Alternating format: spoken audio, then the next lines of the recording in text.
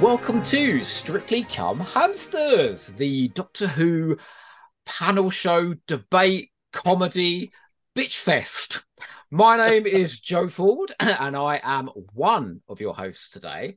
I'm going to hand you over now to my co-host, Mr. Rod Brown, the man who has discovered that it is almost impossible to schedule me, let alone the guests, and has taken up the position as my new podcast wife. Go on, Rod, over to you. Thank you, Joe. And yes, organising you is far more difficult than organising any guest, I have to say. Yes. So welcome, everybody, and welcome to all the listeners and the viewers on their YouTube. As Joe has rightly said, this is the very first Strictly Come Hamster, which is now the Doctor Who Championship podcast. And every 2 weeks, Joe and I are going to be sashaying our way across the Toymaker's dancing floor, accompanied by two very special guests. And together we're going to be reviewing, ranking, congratulating, and possibly condemning a range of stories from across 60 years in order to decide which is going to be picking up the Lacertian glitter ball and which is going to get sent home to Pease Pottage. Winners from each show will be progressing to the next round, but that's all for the future. So for today, let's focus on our first episode and introduce today's dancing hamsters. Gentlemen, would you like to introduce yourselves? Who first? I'll go first. Hello. I'm the less special of the two special guests. You're very everybody's special. Oh, thank you. I fished for compliments and I found them straight away. Wonderful. Merry Christmas, Joe. I'm Michael Mills, and I'm absolutely delighted to be here. Thank you for having me. You're most welcome. We've got someone else here as well, I think. Yes, hello. My name is Toby Hadoke, the Michael Sheard of Hamster with a Blunt Pen Knife. If I'm asked, I will do it. It's nice to be here on Christmas, live on Christmas Day. And here I am in my Christmas clothes, ready to get festive with Doctor Who. Thanks for having me, and a Merry Christmas to all of you at home. Oh, someone had to say that today, didn't I? I can't believe I'm the one that insisted that everybody wear festive clothing, and then I came in a Dimensions in Time t-shirt. So well done to everybody else. Thank you. I should think, watching Dimensions in Time, you probably think all your Christmases have come at once, don't you? It's the ultimate Doctor Who panto, isn't it? Oh, no, it isn't. Who's behind you? Okay, so thank you, everybody, and thank you again so much for joining us on our first episode. So in future episodes, we're going to be covering stories from individual seasons or series, but because we're launching Strictly Come Hamster Day on Christmas Day, we thought, why not break the format right away from the start? So today we're going to look at 8 Christmas specials instead, from the Russell T Davies era and Stephen Moffat. So we are going to be discussing The Runaway Bride, Voyage of the Damned, and The Next Doctor with David Tennant, Matt Smith's Christmas Carol and The Doctor, the Widow and the Wardrobe, and Peter Capaldi's Last Christmas, The Husbands of River Song, and The Return of Dr. Mysterio.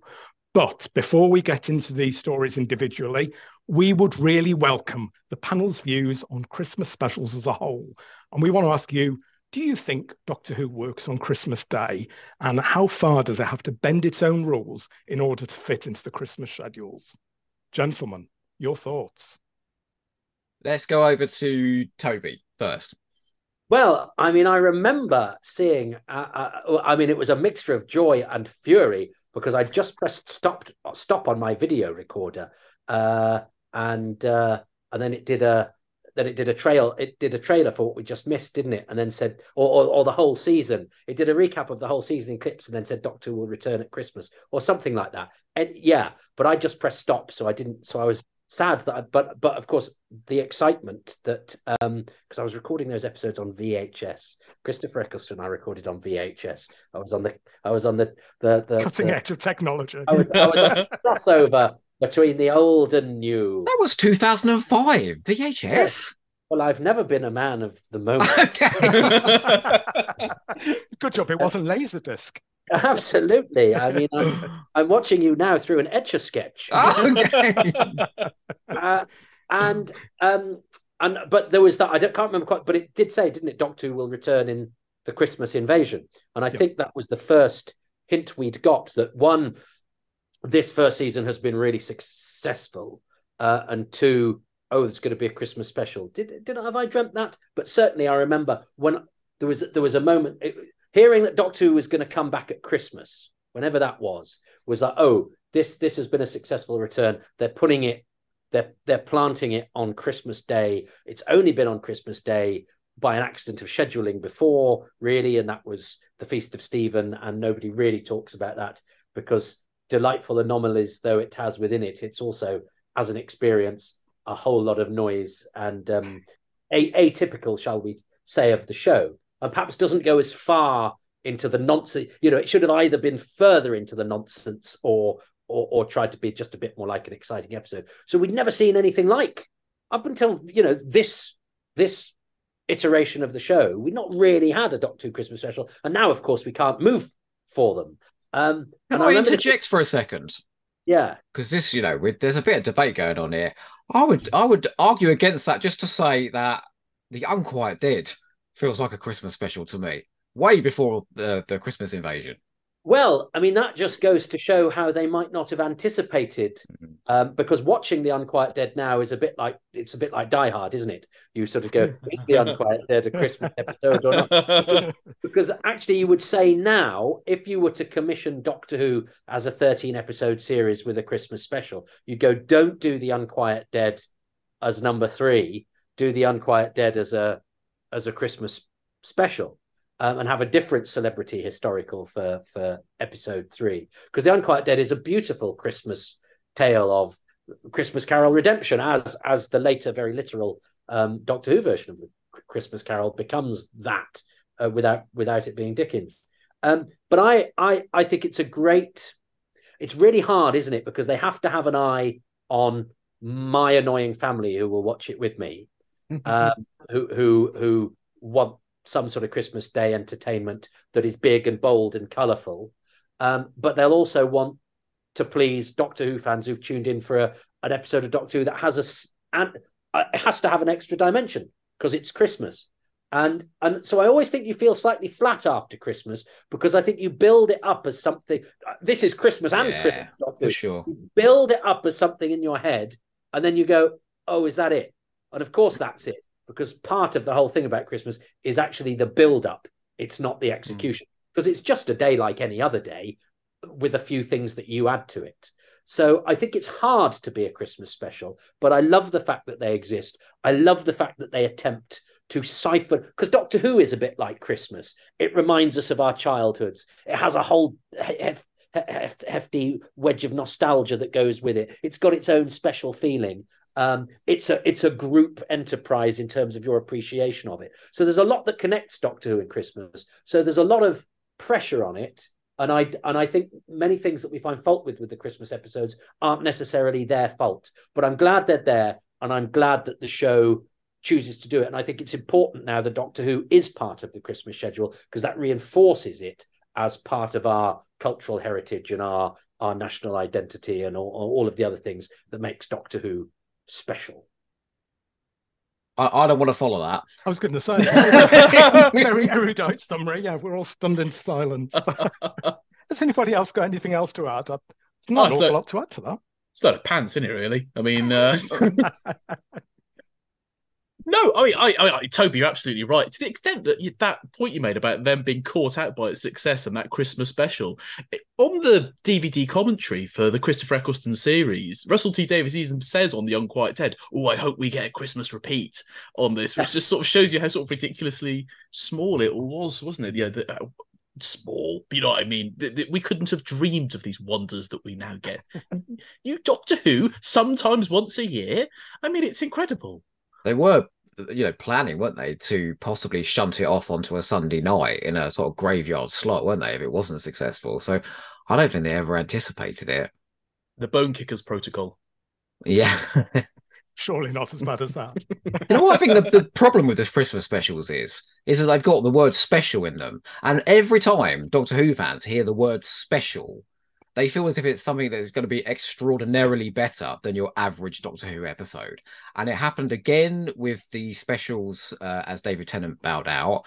And I've seen it a little bit, less so because people are so excited at the moment, but a little bit with Wild Blue Yonder, which is just been released. The second you put that word A month in, ago, Joe. A month ago. Oh yeah, sorry, yeah, Christmas Day. whoopsie. Obviously, timey-wimey. But the second you put that word in, people just expect the world, and what they get is a perfectly serviceable Doctor Who story at Christmas. Yeah.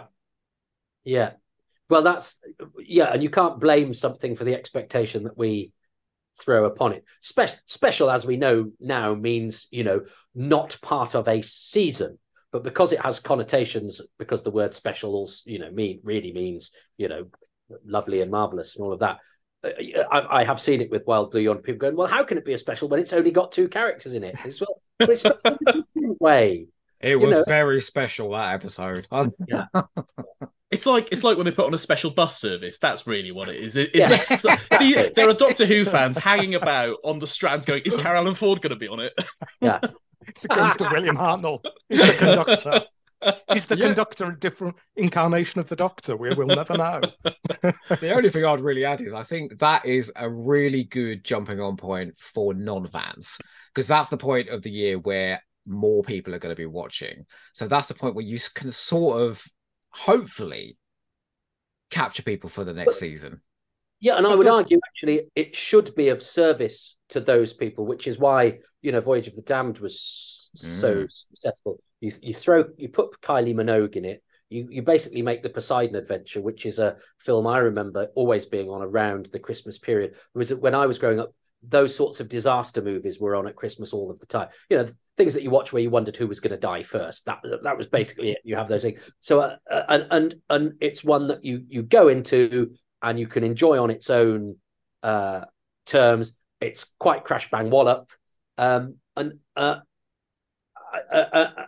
you could come out of it. But it might just plant a seed for people to go, oh yeah, I'll watch that when it comes back on. And look at the ratings that next year in season 4. They did take a leap. Yeah. Although you have just listed my 3 reasons for Voyage. I was going to say, you just killed mine as well. I've got to rethink now.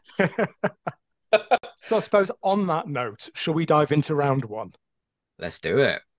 So everyone looks scared. Why do you both? I know look they scared? suddenly look really terrified, don't they? So it's not as complicated as it sounds. So let's get into round 1. So this is the first knockout stage. So because we're covering 8 stories and there's 4 of us, we're each, over the period of round 1, going to pick 2 stories each. And in time-honoured hamster tradition, you're going to be giving us 3 reasons, either why you want to recommend it or why you want to send it packing home and sent home out of the competition. And your job is to persuade and cajole the rest of the panel to agree with your views. So if the majority are won over by your views, whether to keep it or bin it, then the outcome's obvious. But there may be an argument because the panel may disagree with what you're suggesting. And we'll see what happens when we get to that point. But I guess we need to decide who's going to kick us off in the conversation. So I have a random generator, which had a lovely Christmas noise, which Joe told me earlier we can't hear. So I'm just going to spin.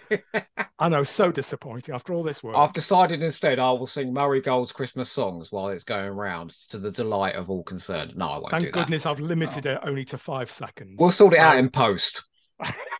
So here we go, Joe. Get ready to sing. Have I got to sing? 3, 2, 1. Once I found a stowaway, and the wheel is spinning on Christmas Day. Oh, and it is Toby. What have I got? This is Christmas, though, right? We've got the box set out.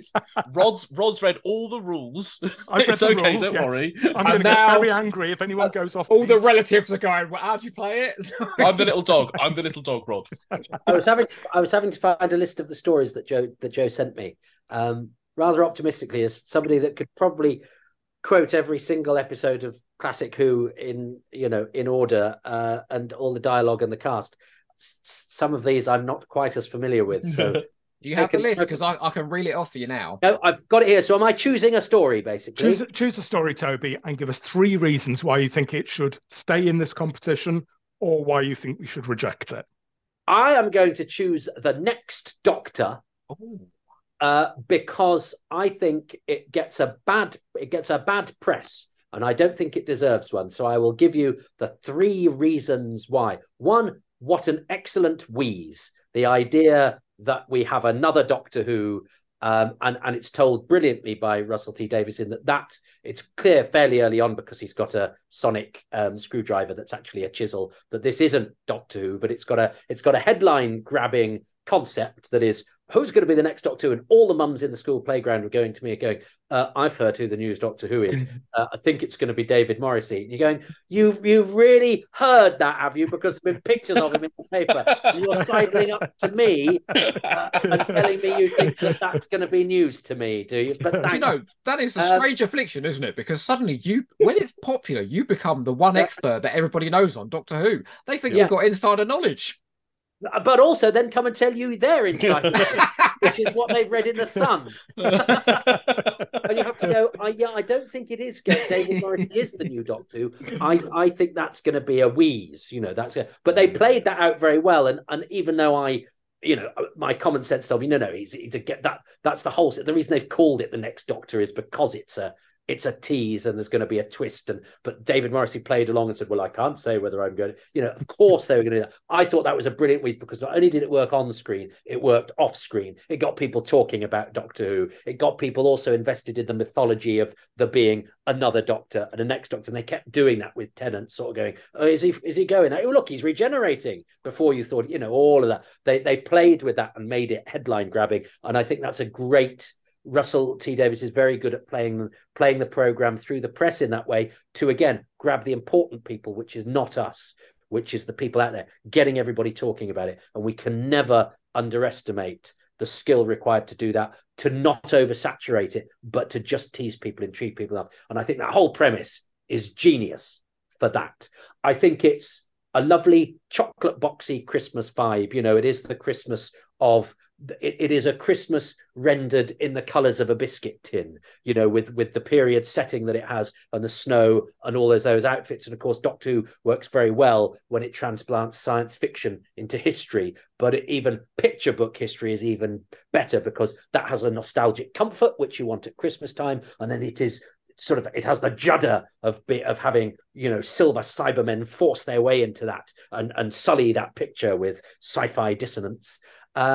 And I would add to that, I think it has a beautiful, and Doctor Who often, I think, undersells or underuses its female protagonists, or has them be there for, just to go, oh, look, have we got a girl doing this? Whereas actually its villain, there's a very feminine thrust through Dervla Cohen's character, and the fact that she's, the inference being there that she's had to, do things that only women can do in a man's world in order to prosper, and so there's a bit of sympathy for her running through there, and it's also it feeds through the subtext as well. So they're my three: the wheeze, the picture box setting, and the added dimension that the female villain has, who's also beautifully, brilliantly played and looks amazing in that red dress. Fantastic. Thank you, Toby. So, Michael, Joe, do we agree with, has Toby won us over? Are we going to keep the next Doctor in for the time being? Michael? You make a convincing case. But you say there's a lot of bad rap for the next Doctor, and I'm happy to be the voice of the people on this one.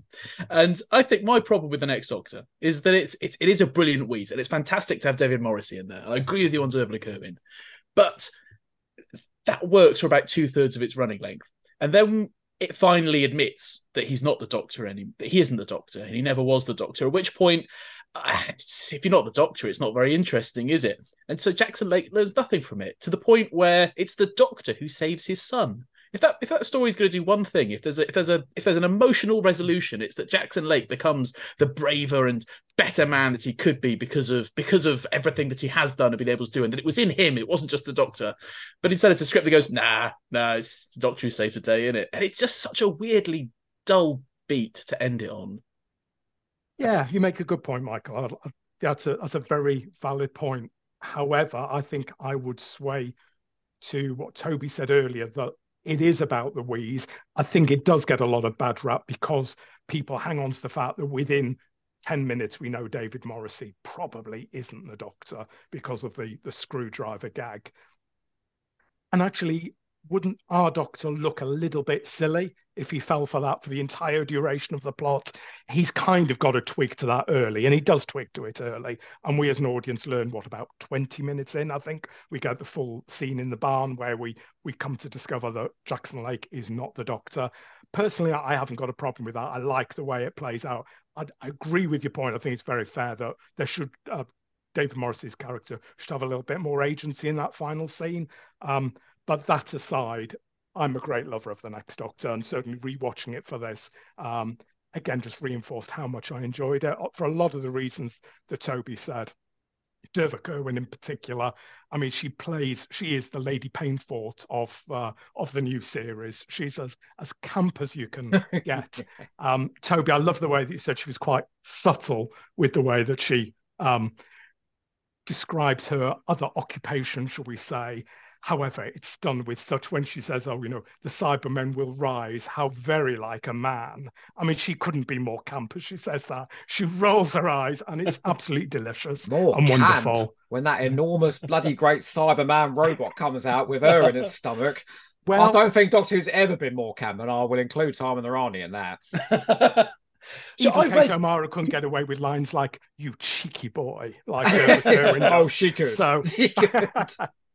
I've read. Sorry to interrupt. No. Read Damaged Goods for another episode of this excellent podcast very recently, and I tell you what, middle-aged woman in a mecha suit is a surprisingly recurrent theme in the writing of Russell T Davies. What's happened in his past that we need to know about? I'm going to vote for it to stay in, if for no other reason than David Morrissey gives one of my favourite lines of current Doctor Who, which is, "I shall effect an entrance in the rear," for which he deserves an award for that role, for that line, and said it with a straight face. So, Michael, are you voting this one out? Yeah, for the sake of the format. Oh, that means I'm the swing vote. I'm the swing vote. I was waiting for this all day to be the decider. You're Dame Shirley, Joey. Hello. You're the floater, Joe. We're in the unfortunate position that two of Toby's reasons were my reasons not to put this through to the next round, unfortunately. Oh. One of them was I didn't really like the picture postcard, Dickensian, snowy Christmas that was depicted. I don't know, it just felt too obvious. When given what comes later, it's quite subtle. But at the time, I remember just going, are we doing this? Are we doing the Doctor walking around a market? There's carol singing going on. I don't know. And I know it's Christmas and I know I should chill out a bit. Humbug. Yeah, sorry. That is what my one Christmas jumper says. So there we go. And when it comes to female protagonists, I really like Rosita. And she gets nothing to do in the story. She barely does anything. And so while I think one woman gets an incredible role and is striking, the other is kind of practically ignored. And I would like to have seen the two women come up against each other a bit more. I think that might have been quite an interesting dynamic. So I'm going to vote it out, I'm afraid. I'm not a massive fan of the Next Doctor. Goodness. So a giant falls at the very first hurdle. The Next Doctor is out. Crikey. Sorry, Toby. I feel as if I've done. No, it's okay. I did text I remember coining a phrase at the end of of when it was on. I think my brother had said, because my brother always sends me a message going, well, that was rubbish.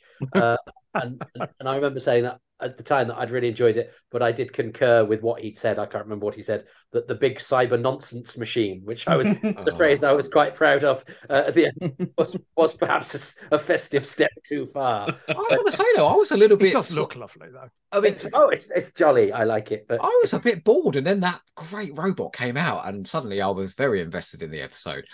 David Morrissey, I remember going into it thinking, oh, what an obvious choice to be the Next Doctor. And then by the end of it, I thought, man, I'd love him to be the Next Doctor. He is really smooth. So he won me over throughout the episode.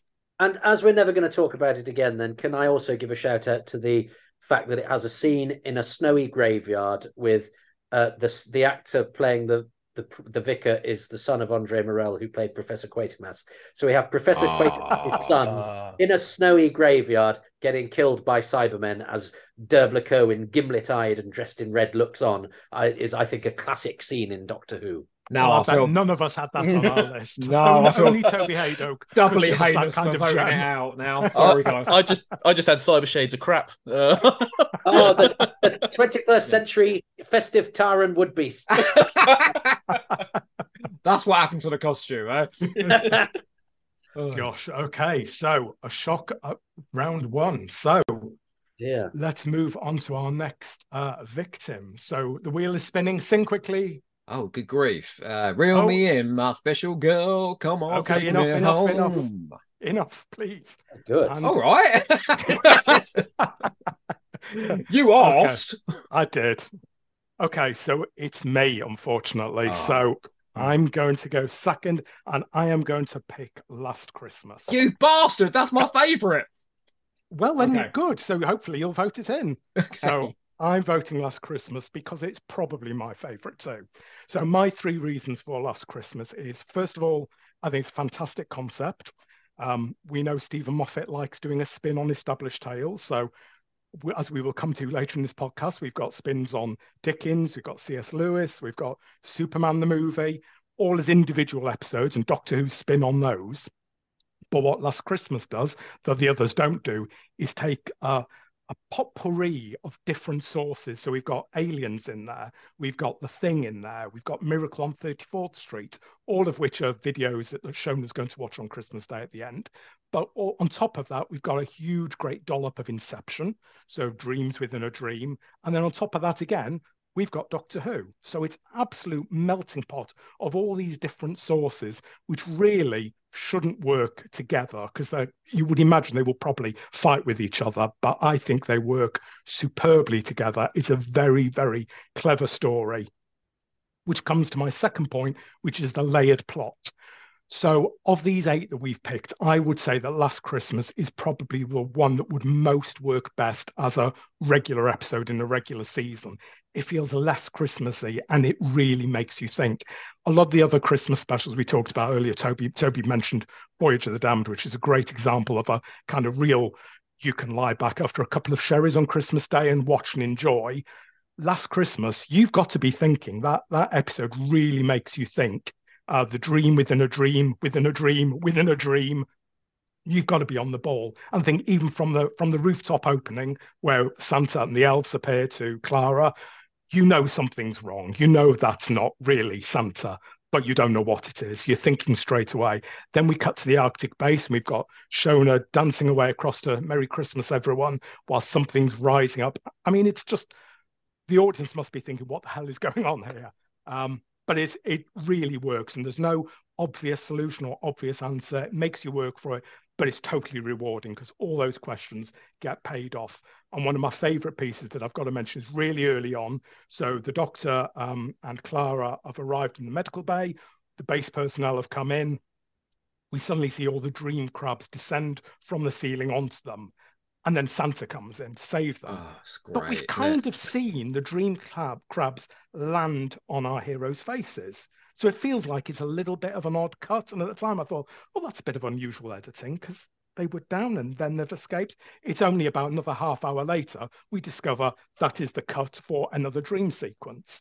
So all of this just really pays off. It's very, very clever. There's a lot to think about. And then my third point is it's bittersweet.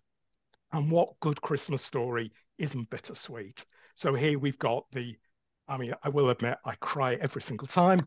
We've got the scene with Clara and Danny, which is a dream. Clara wants to kind of revel in the dreamscape with Danny. The Doctor's sending her warnings that it's a dream, but she just wants to go with it because she wants to relive her life with Danny. And then at the end, we've got old Clara and the Doctor in that beautiful scene that harks back to Time of the Doctor with the breaking of the cracker. It's absolutely glorious. And at the heart of it is the line, and I've written this line down because I just think it's beautiful. Do you know why people get together at Christmas? Because every time they do, it might be the last time. Every Christmas is last Christmas, and this is ours. So I'm filling up as I'm saying it. I just think it's really emotional. It makes you think about Christmas. On a personal note, this first went out in 2014. My mum had fairly recently been diagnosed with Alzheimer's, so she was starting to kind of drift away. And so I'm kind of hearing words like that, just kind of reminding you of the humanity of Christmas and all coming together. Just really worked for me emotionally, and it still does. And I think that bittersweet quality is glorious. And most of Moffat's stories have that, and that's what's the icing on the cake for me. So those are my three reasons for recommending Last Christmas: the concept, the plot, and the bittersweet nature.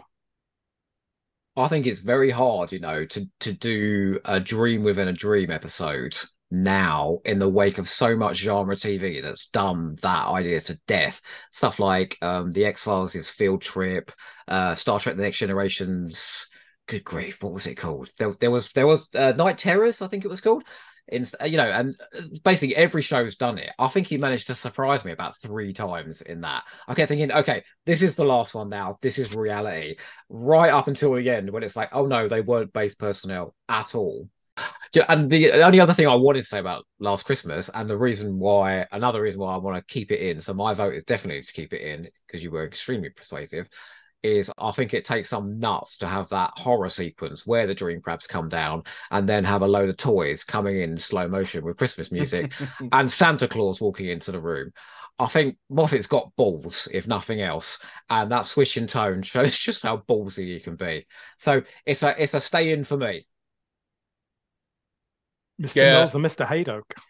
I'd agree. It's a stay in from me. That collision of influences and elements is just it is something only Doctor Who does that well, right? Other shows have tried it and always just feels a little bit kooky and self-consciously work. I think it's amazing, and as you said as well, Stephen Moffat, so clever the way he pulls the trick so many times, but hiding plot twists and devices within the language of television.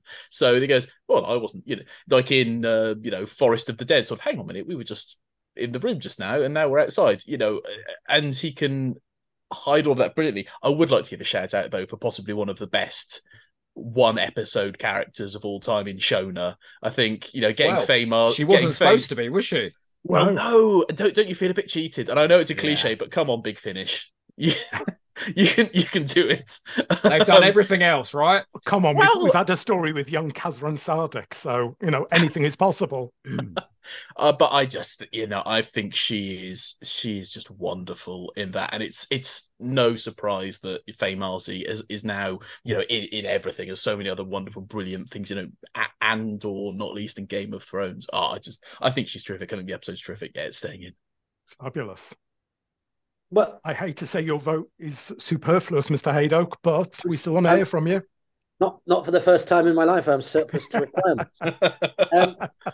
Well, I mean, I'm glad because I would never like to bring the axe down on anything, which is why I'm not good at this sort of thing, because I would always feel sorry for the thing about to get heaved out. So as this is going through, should I just sound a note of caution for our future selves? Because we'll come and revisit this and find out that we imagined half of it. Or what the hell is that? Oh, sorry. Is that as a Christmas Day episode, I fear it has too much reliance on with the return, with Danny Pink coming back in and Clara, who I think it's fair to say Stephen Moffat was more fascinated by than everybody else in the world. Even though I think that ending is very effectively done, and I think Jenna Coleman acts it brilliantly. And yes, I agree that it's quite sort of difficult and heart-tugging, which I think is bold, and the emotional content is very, very successfully deployed.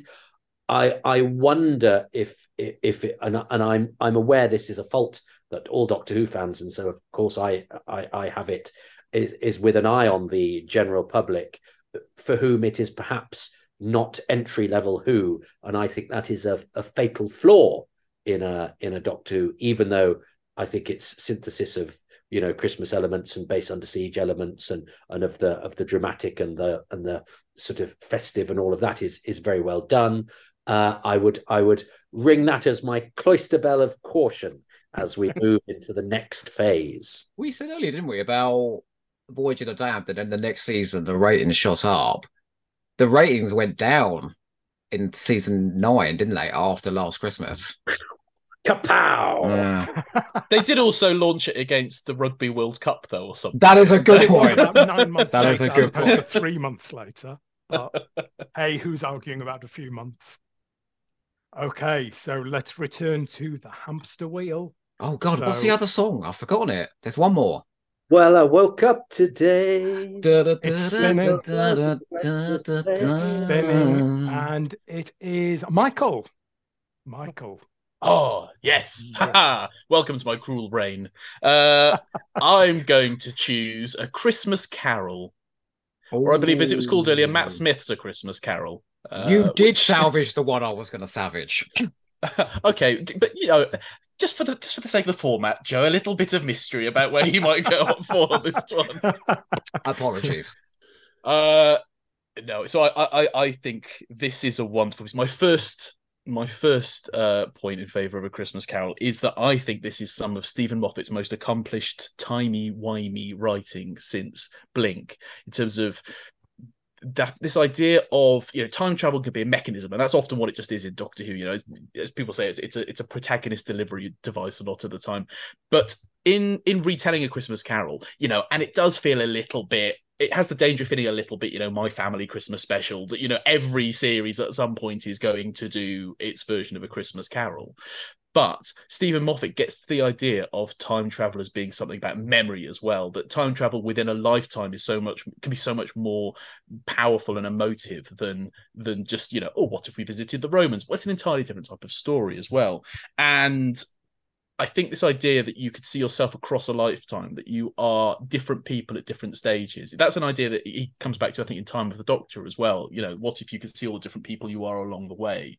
How much, you go the long way round across a lifetime, but what if you could pop back and see these different things? What would you make of yourself? And I think it is, because you come to it already knowing the structure of the story. I think there are so many bits in it that are deceptively clever. The bit where the Doctor and Kazran are watching his old home video, and then the Doctor leaves and walks in on the home video. That's one of the best bits of visual storytelling Doctor Who has ever done, possibly that humanity has ever achieved. I would not to over-egg the arguments, but I would comfortably put that forward. That's bold. That is bold.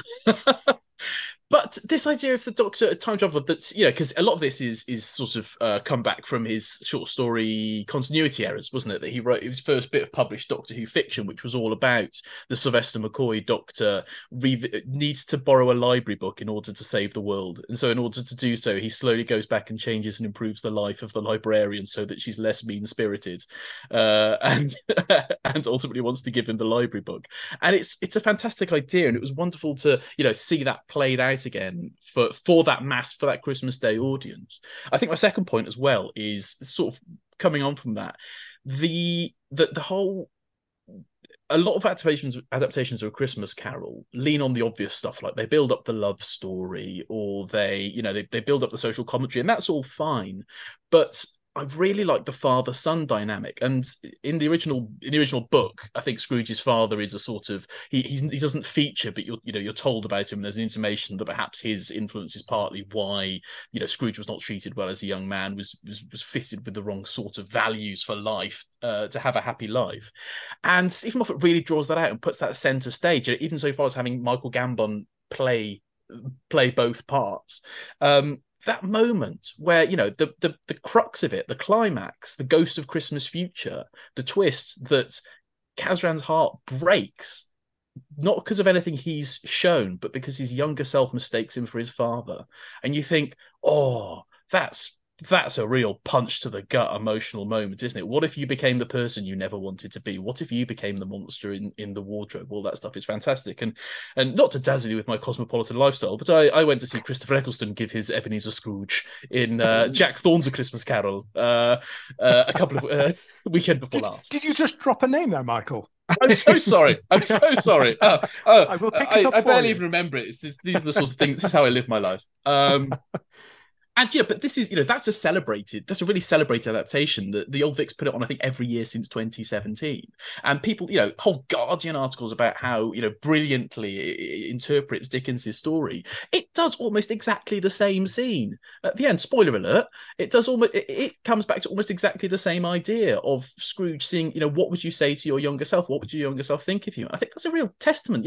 A lot of Doctor Who is really fantastic writing that gets hidden away and underconsidered because it's Doctor Who, right? I think this is top tier writing from Stephen Moffat. And as we've said several times, as Who fans, we are rightly concerned about what the general public think. If we didn't, we'd be Star Wars fans.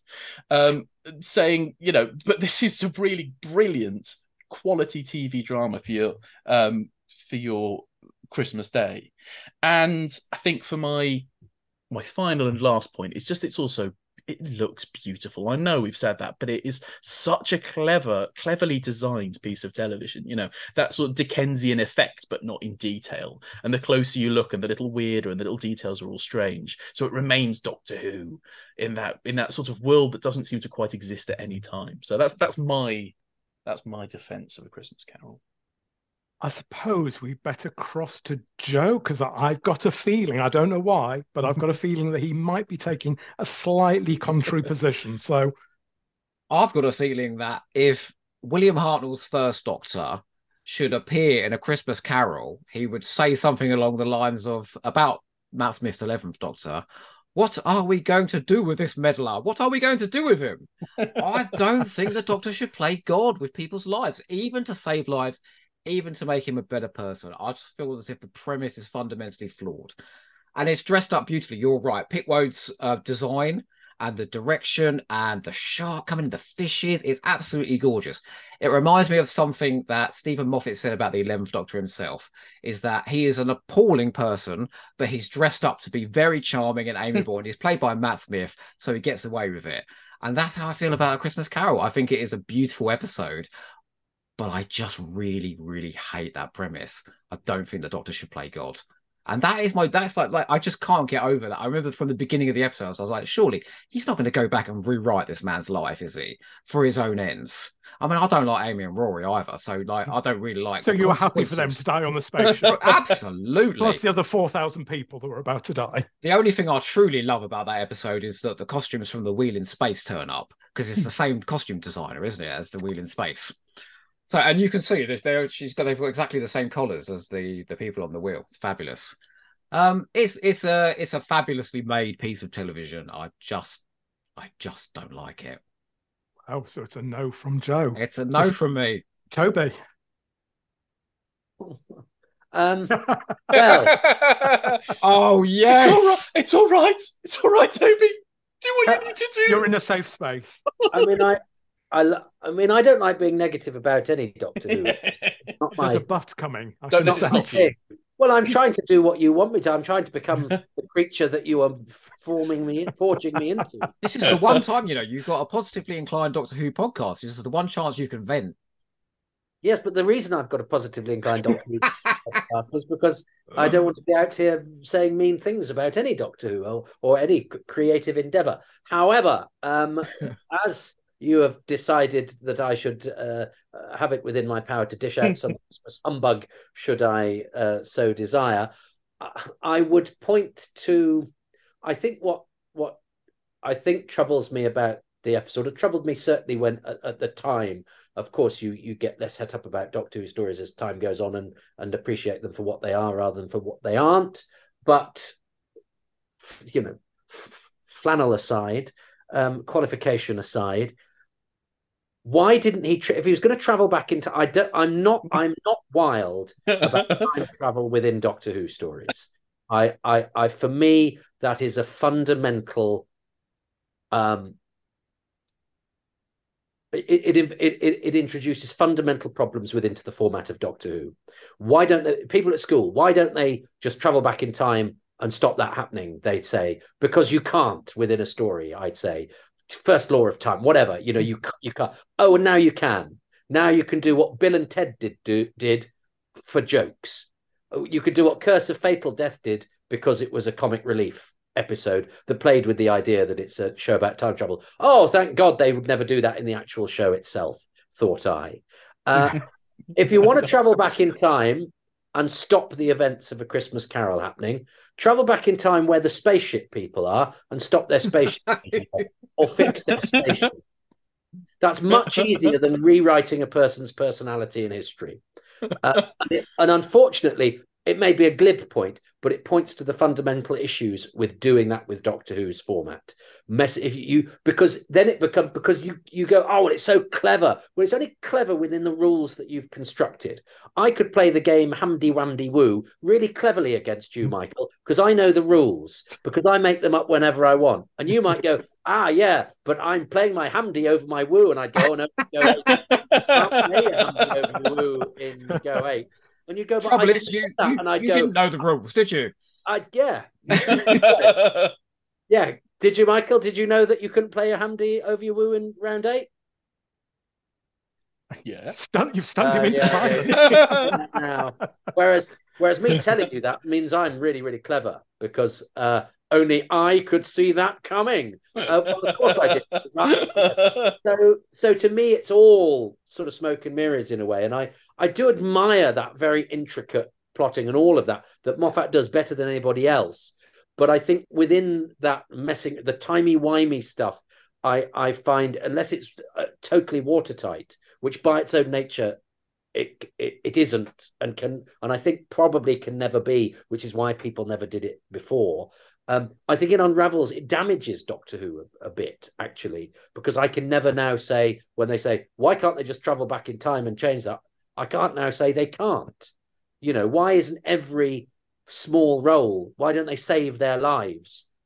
When each security guard gets killed, I can travel back in time and stop that happening. Oh, because he's not played by Michael Gambon, or, you know, you know what I mean?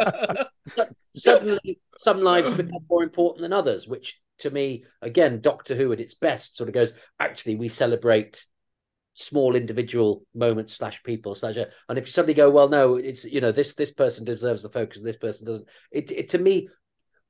And as I say, look, I understand the drive to do it. I understand why a lot of, and I think Stephen Moffat does a lot of that stuff really, really cleverly. But I think what we lose from Doctor Who compared to what we gain from it, it's not enough of a payoff for me for those episodes to ever be my favorite. I'm not saying they're not good. I'm not saying they're not well run. I'm not saying that he doesn't write brilliantly and is much better at jokes and scares at his best than anybody else, and all of that.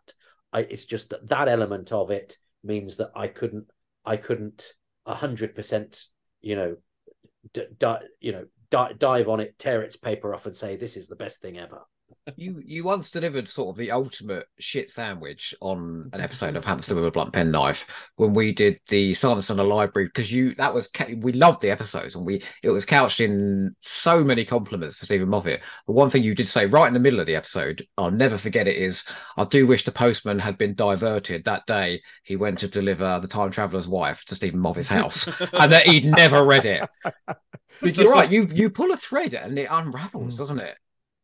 And what was so good about Empty Child, Dr. Dances, and Blink, and those was that they were the little the nanobots are introduced. They're the payoff. Everything ties together, and you go, my God, this guy has threads from every single post-it note, and this jigsaw fits together perfectly.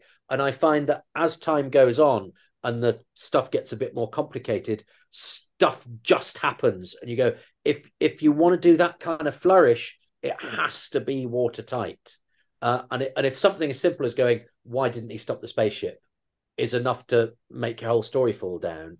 And I don't think it's enough to say, because it wouldn't be as good an episode, because I think you have to give us an in-story explanation or something, or at least pay lip service to that. So if we're being asked to pick holes, which we are, that's why I would stop Christmas Carol. Wow. Okay. So that is probably the biggest shocker, because I think Christmas I never Carol saw that usually coming. wins. Yeah. No, it usually wins all the polls for the best Christmas one. Michael, I was going to Does it? wholeheartedly support you. Yay! And I'd also we had some we didn't ask for feedback, but I spoke to a couple of the hamster regulars. So Cy Hart sent us in some feedback about Christmas Carol, and he said that his favourite Christmas episode is Christmas Carol because it's the most Christmassy Doctor Who ever. He says his favourite Madman. Doctor being fabulous and carrying the episode pretty much on his own, and one of Moffat's most touching and clever scripts. It's visually beautiful too, is what Si said. Yay! The mob are on my side. Let's I burn was him. going to support you because I think the world building I think is amazing, because who would think about fish flying in fog and music that resonates ice crystals and people being left as collateral for loans. All these magical things all come together with the set design. And I think it's a beautiful episode. Murray Gold's music, nobody's mentioned, but I'm going to give a shout to that, particularly Abigail's song, which I know everyone was up in arms when they thought Catherine Jenkins might be singing on Doctor Who. She's a great singer, glorious. Right? She's a great singer, but she's no actress. I'm sorry. I didn't mention her acting, just Joe. don't believe the romance because I just don't believe her as an actress in that role.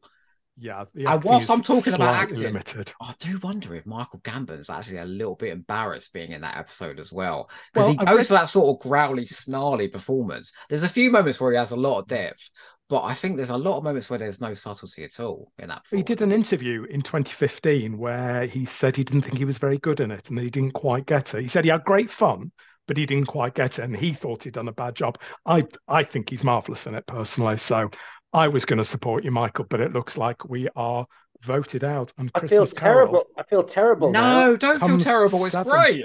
There's got to be winners and losers, Toby. Yeah, I don't like the responsibility. Well, look, if it falls to me to be the people's champion, then I will wear. Then we're in a sorry state, Michael. That's all I'm saying. Can this world do no better than you as its champion? Apparently not.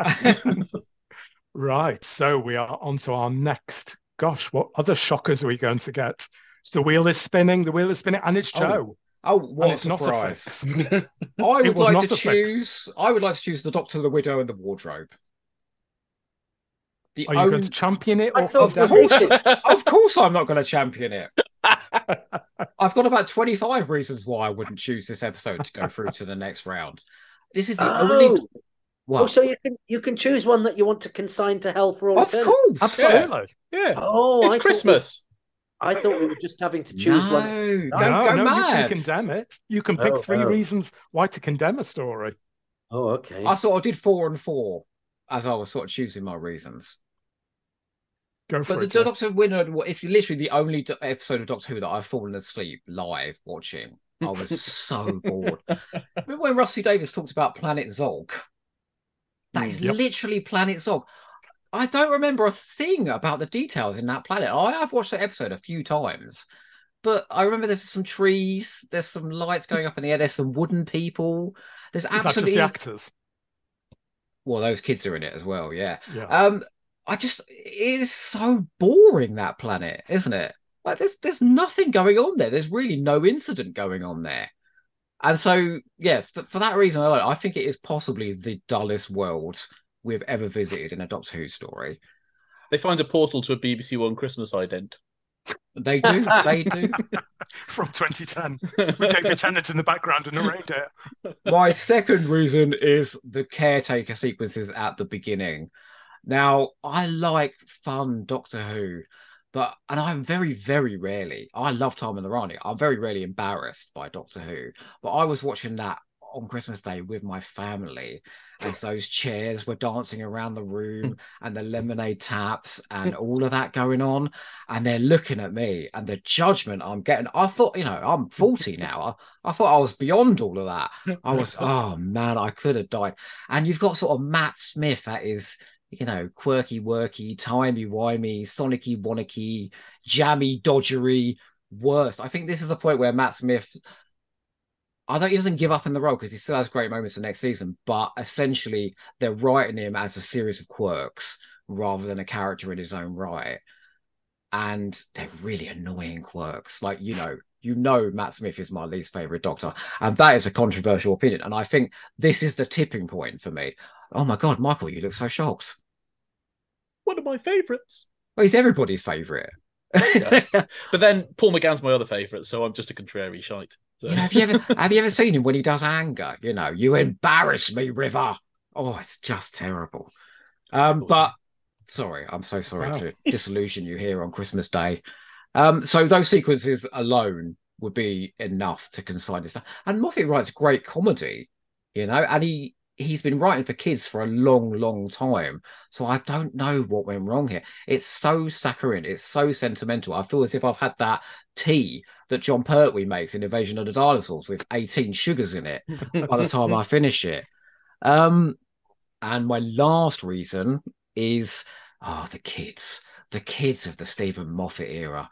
It baffles me how a family man can have children in his era so often, and just none of them are likable.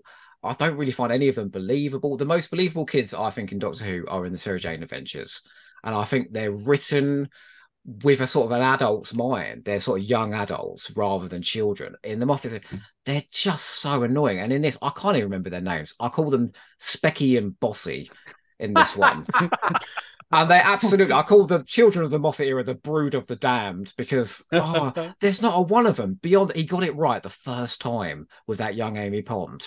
Yeah. She was great. And then from that point on, I mean, list them, Night Terrors, that kid, that the bunch that were in the Forest of the Night. I mean, you wouldn't want to look after any of these children. Angie and Artie, I mean, where do I stop? But the two in this, I can't remember a thing about them either, beyond the fact that they've lost their parents. And so I don't even really consider them characters. They're just ciphers going through a non-existent plot on a badly sketched world with a big dollop of syrup at the end, all this Mother Earth nonsense that comes in at the end. I know people that really champion this episode. I just think it's a bit too extreme with the sentiment and just a bit lacking with the detail. Which is not Stephen Moffat's thing, really. You need to come off the fence a little bit, Joe. Sorry, yeah. We're not quite getting what you're trying to say. It's so boring, isn't it? Okay, so the rest of us need to decide. I will say, first of all, I did get one other bit of feedback from Mr. Fraser Gregory. Oh, don't listen to him. Who puts this as his 29th best Doctor Who story ever. Look, Michael looks appalled again.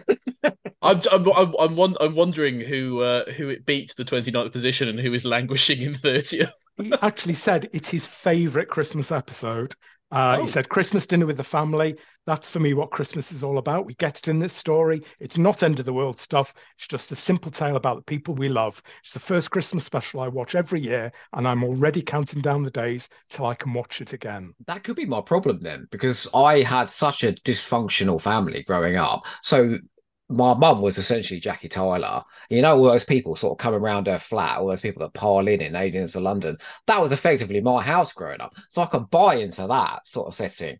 But this sort of picture postcard family in Dr. Willard and Wardrobe, I never knew any of that. So maybe that's another reason why this doesn't chime for me.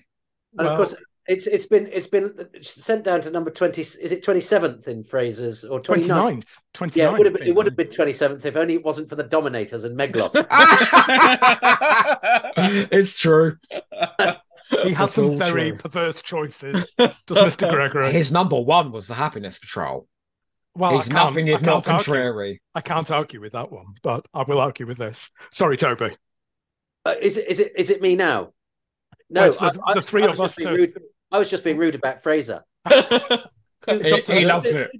You do some advocacy or otherwise, Rod. I'll come back in. I think I'm going to agree with Joe on this one, and I am very rarely anti-Moffat, but this was, to me, I think this is his biggest flop. So we're promised Narnia, aren't we? We think we're going to get an exciting twist on Narnia. We get a box and some trees, and I think, to use that lovely word, anticipate. Oh, Toby, you'll have to give me the word. Disappointment.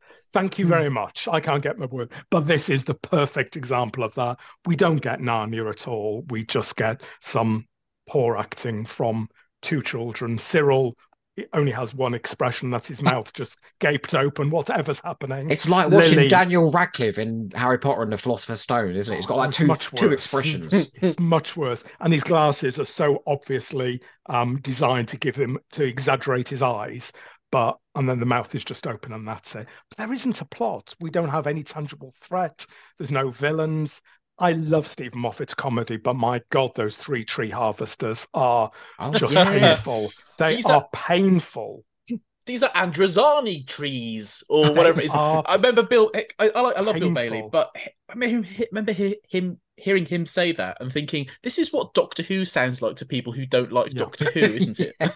Yes. And then we end up with, I'm gonna absolutely cringe as I say it, the humany woomany, which is. I thought at this point Stephen Moffat had lost the plot. Thank God he got it back again. This is his one of his very, very few aberrations in my mind. But I think it's terrible. I love the ending with Amy and Rory. Suddenly Doctor Who's back again. And Amy within one line is more real to me than any of the characters I've been watching for the previous hour. But the rest of it, personally, I am very happy to consign to Peace Pottage. Toby and Michael.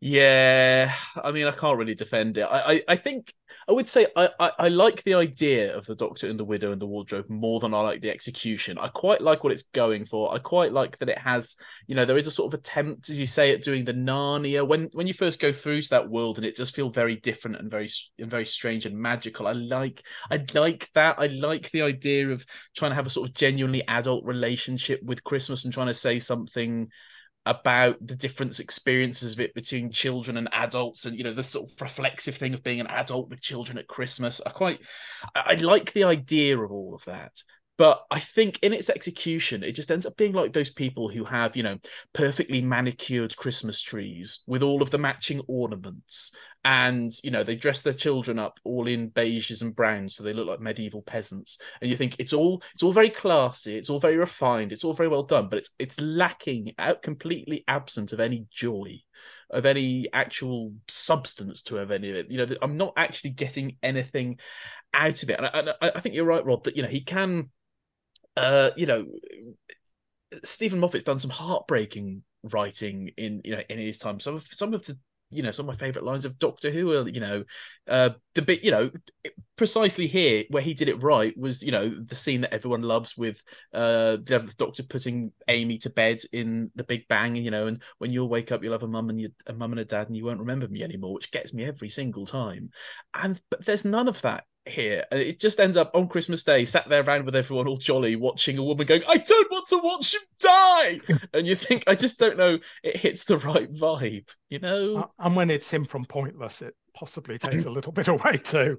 Well, bizarrely, I will say, I think the last scene with Amy and Rory, now that chimes, because those are characters we care about. It's relationships, we're used to, and the actors have brilliant chemistry. But it's like a minute at the end of the episode. Toby, I think we're condemning it to the pit, but do you have any words of defence for the Doctor, the Widow, and the Wardrobe? Well, I will give words of defence, partially because I don't want it to seem like I'm down on the Moffat era, because I think Moffat does some things with Doctor Who that nobody else does as well.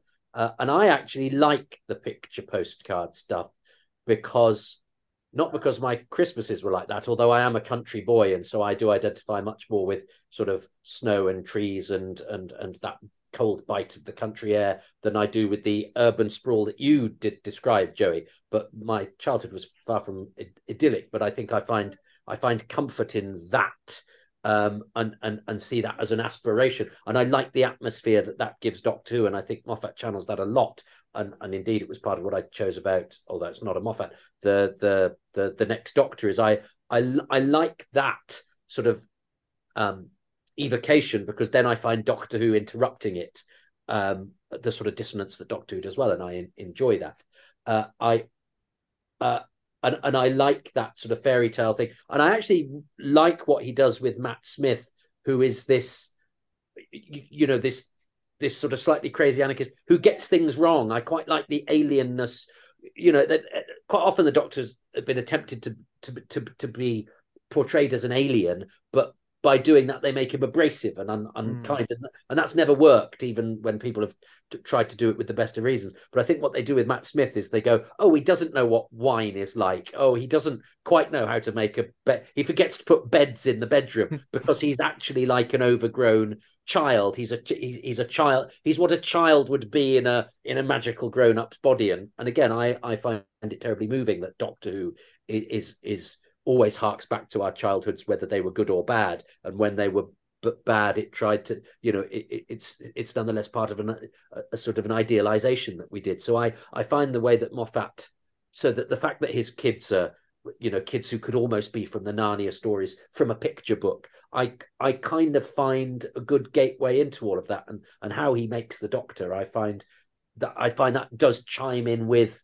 the way the show should be, without me actually knowing that was the way the show could be. So it's always surprised me, and yet made perfect sense to me. And I think that's a real positive note of how Moffat portrays the Doctor.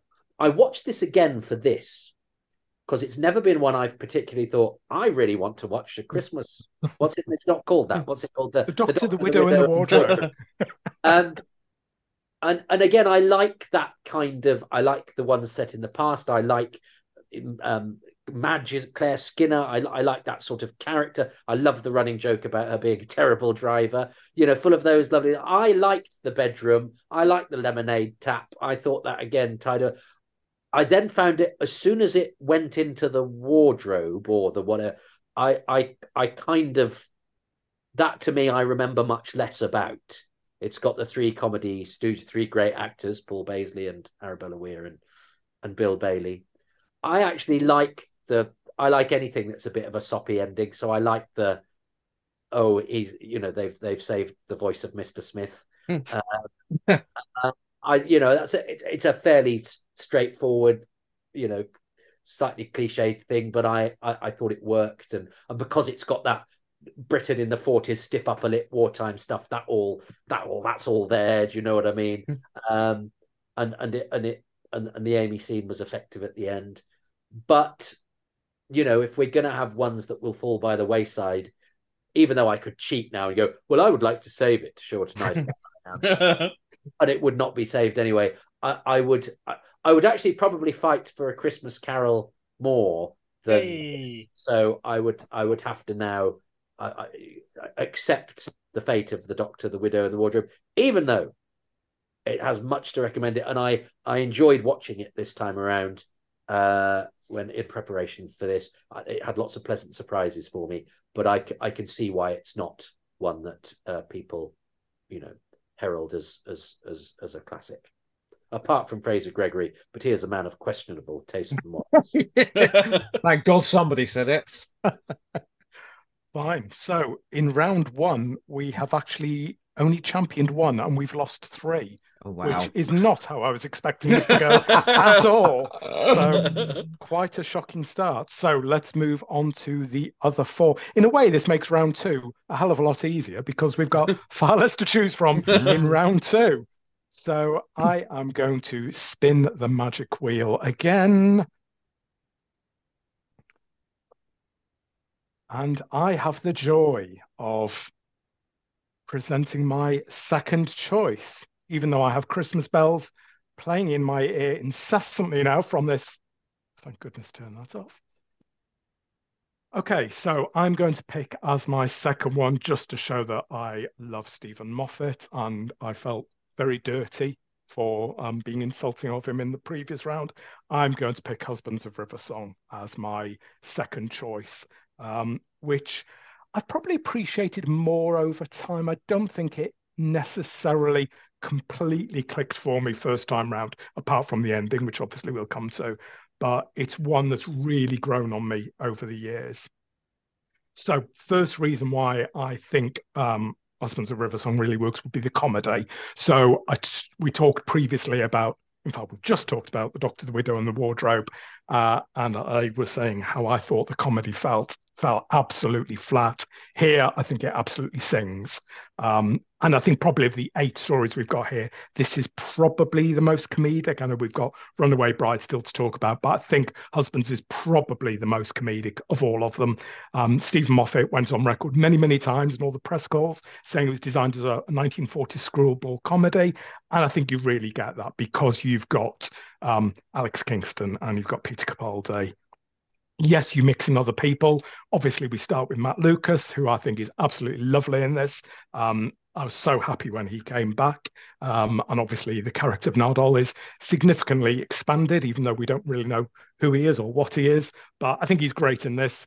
We start up with the mix-up of, is this the doctor? Is it the surgeon? Then we've got the mix-up of, who's River's husband? Is it the doctor? Is it King Hydroflax? So you've got all these kind of 1940s mix-up, confused identities, that kind of genre. And I think the comedy absolutely sings.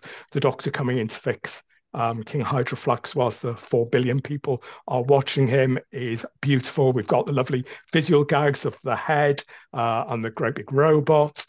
How later on we've got one of my favorite scenes, the doctor going into the TARDIS and he gets his opportunity to do is, this is bigger on the inside than on the outside, and he absolutely milks it, and he's glorious. The doctor's back having fun. He's falling on his back in the snow, laughing his head off. Very different to where we left him in Heaven Sent and Hell Bent.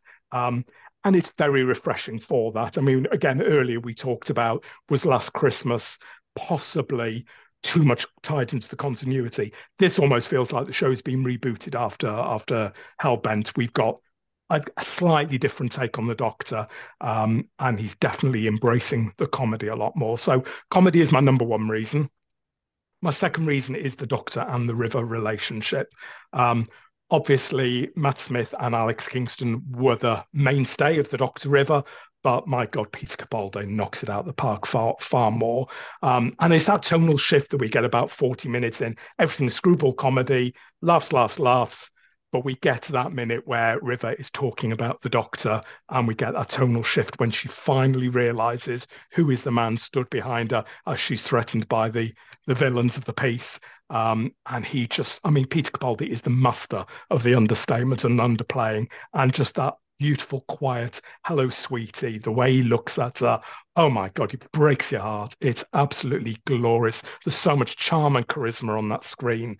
And then, of course, we get to the final scenes on Beryllium. And I assume there was not a dry eye in the house. There certainly wasn't here. Possibly, Toby, I will go back to your earlier point. I will concede it's probably more for the fans, because I think the non-we would probably say, Beryllium, what's the point? I think the point is made. I think because we've been following all the way through, River said multiple times that her diary is filling up. So obviously, once her diary is full, that's the end of her story. So I think the seeds are sown for people who don't necessarily get it, but they're still quite subtle. But for us that have been watching that relationship blossom over a couple of years, I think the ending on Beryllium is absolutely perfect and beautiful. And I'm so pleased they had 24 years together. And finally, my final recommendation for this is the look of it. Again, right at the beginning, because we've got all that comedy, I think this has got a really rich kind of comic book style. I know we've got, again, Mysterio still to talk about, which is very heavily influenced by comic book, but this has got real comic book style. We've got that very Disney-esque town that we start in at the moment. We move literally to a flying saucer. I don't think, apart from Dalek Invasion of Earth, we've ever seen a flying saucer that looks quite like a flying saucer like that. We've got Hydroflax, we've got the Harmony Shoal heads. It's lovely. I mean, it just looks very, very comic book. It's got great energetic direction from Douglas McKinnon, and it feels like a big Christmas blockbuster. So yeah, the look of it would be my third point. I was actually going to start off and not give you any of these three reasons at all, and just say my reason for recommending this is that Ramon is in it, and he's a very easy on the eye.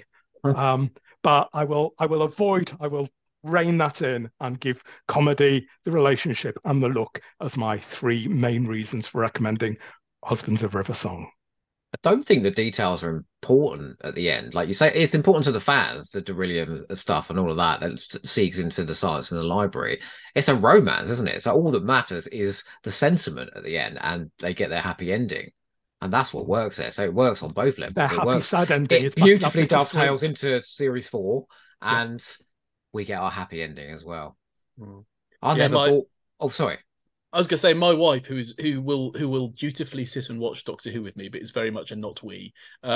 She absolutely loved this episode. She loved that romance between the Doctor and River Song, because you say you're given enough of it. You just need to know that this is a story between two people who have constantly been crossing paths and missing each other and backwards and forwards, and this is when maybe they realise it's the last time. I think you can almost worry about that too much as a fan sometimes, because you've had someone walk in on you watching Attack of the Cybermen or something like that.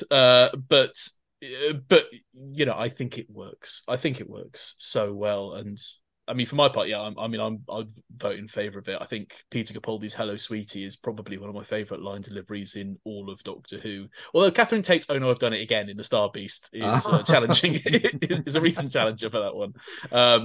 But yeah, and I love that line about my diary's almost full. Why is that sad? And said, because the man who gave it to me would know how long a diary you'd need. I just think, of course, even off it. Yeah. Now that's when he gets the details right, isn't it? It's a line like that.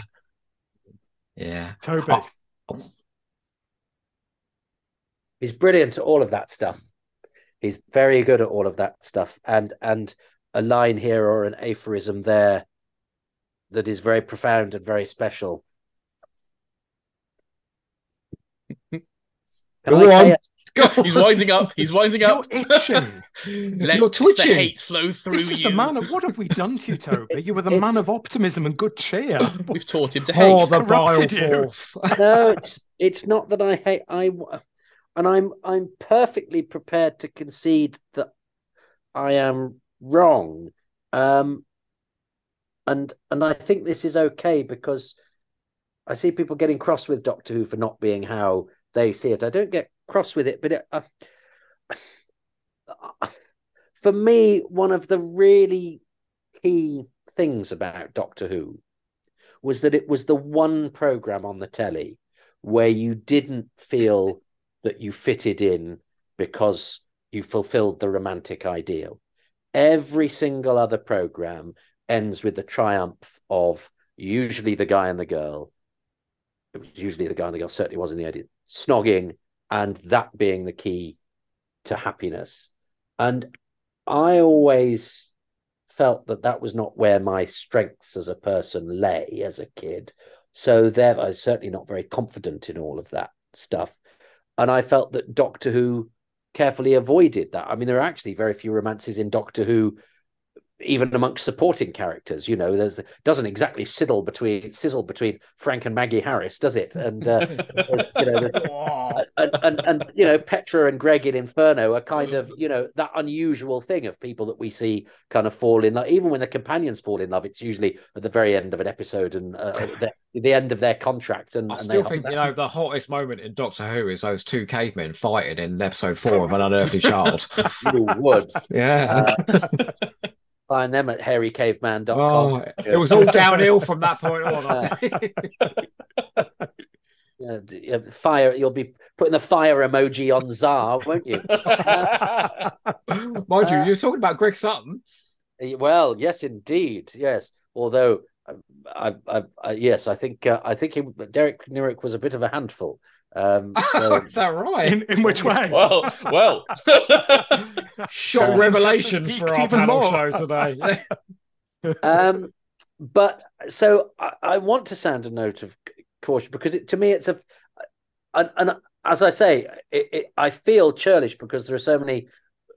It's a really handsomely mounted production, and I love the comic energy of it. I think Greg Davis is having an absolute ball, and that's the kind of Christmassy energy I want from a Christmas episode. Absolutely, where you're kind of going, this is a bit larger than life, but it works because it's Doctor Who, and this is Christmas Doctor Who, and this is what we're having this slightly bolder rendition of the show, but actually its emotional core and fundamental core is still real, and that's when Doctor Who is at its best. And Moffat is so very good at that, of doing real funny, but also actually quite profound and moving. I think he's too often easily dismissed as glib sarky comedy guy, when he's actually his humanity is often humanity of great depth and great.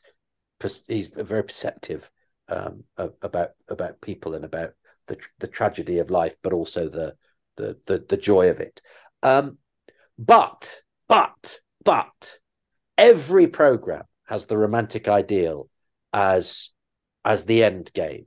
And isn't it important that we just have one show, and it's the show about robot men walking down the steps of St. Paul's Cathedral, the one about psychopathic telephone flexes, the one about scary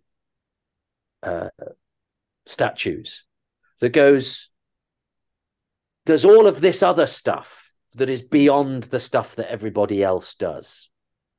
The one argument I give to that, Toby, is the speech that River gives. So we talked about it earlier when she's confronted by Harmony Shoal on the ship, and she said, the Doctor doesn't love me. He doesn't believe, and I can't remember the exact wording, but basically, love is too small a concept for the Doctor. He's bigger than all of that. And I think to me, because that's a very important beat in the story. And I think she kind of describes that. I should have written that quote down, but she's really saying it isn't just your smoochy traditional love. I take exactly what you're saying, but I think he does enable us to have our cake and eat it. And I certainly will watch the story and allow me to make my own interpretation of it. And shove the bits I don't like. And that's very clever that he enables you to do that. But I still am aware that I'm having to manually get the forklift truck and lift those boxes and put them to one side, and that everybody else will be going, no, they're in love, they're doing the thing. And I'm aware it's a totally personal thing. But I think it's such a key thing about Doctor Who that it does make me sad that Doctor Who ever kind of went there when it had got away with never going there for so long. And even though I think Alex Kingston is great and River Song is a brilliant character, I remember we say this in our podcast, don't we, Joe? I remember when she was a friend of mine emailing me and saying, well, will we see her again? And for me, River Song's story was much better when we were told about it, that they had this great relationship, but that we'd never see her again. We, as a viewer, it was so powerful to go, oh my God, he's just met this amazing person that we can tell from the acting of the two and the unsaid and the unspoken. And I said to my friend, don't be ridiculous. She's never going to come back. That's the whole point of the story. And then it showed what I know, and she did. And they filled it all in, and brilliantly, and at times with great cleverness. And I remember being in a pub when watching the 11th Hour, and her appearing in the post credits to show, what's coming next, and got a massive cheer. And I found myself cheering as well and go, yeah, because we love Alex Kingston, and Stephen Moffat writes for her brilliantly, and she plays the part so well, and she has a rapport with the Doctors that's really winning. But it comes at a cost. It's like when I eat a chocolate eclair, I know it's a wonderful thing. I know every single element of it is beautifully formed and it's absolutely to my taste.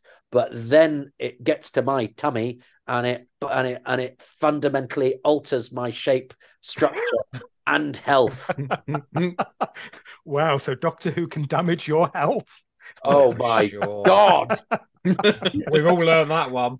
Do you know, I'm an old romantic at heart, so I can absolutely buy into romance in Doctor Who. I don't like it when it gets sexual. So lines like the end of Nightmare in Silver or whatever it is, where he's going on about Clara having too short of a skirt, I'm just like, we should never ever go there. Or the end of Flesh and Stone, where Amy's trying to get in bed with the Doctor and fuck him on her wedding night. We should never ever go there. But the sort of the romance of this, I do like River Song. I think you can overdose on River Song, and Series 6 did overdose on River Song, and I'll stick to the side of her by the end of it. They started to sort of space out her appearances after that, and she became a lot more palatable as a result. Never bought into the Matt Smith, Alex Kingston chemistry, not once. But I really bought into Peter Capaldi and Alex Kingston. And I think you said it right, it's how Peter Capaldi looks at her. He looks at her not like she's the most desirable, but just like the person he wants to spend the rest of his life with, or 24 years. So for that reason alone, I'm keeping it in. I like the romance, and I absolutely buy their relationship in this. So I think it's staying in. We've got a clear word of caution from Toby, but I think Michael and Joe are putting it through. So husband stays in. Crikey, Wow. we're down to the last three. So let us turn that wheel. Stop singing And songs. we I have. have There's none left. Just ding Michael. dong. Ding dong. Hello. Ding dong. Hello. Sorry, the quiz was still happening in the background. Okay, my choice. Excellent. I would Rod Serling mode. Submitted for your delectation a portrait of a man who was a boy who had a cold, a boy who swallowed a special gemstone and became the hero of Doctor Who and the Return of Doctor Mysterio.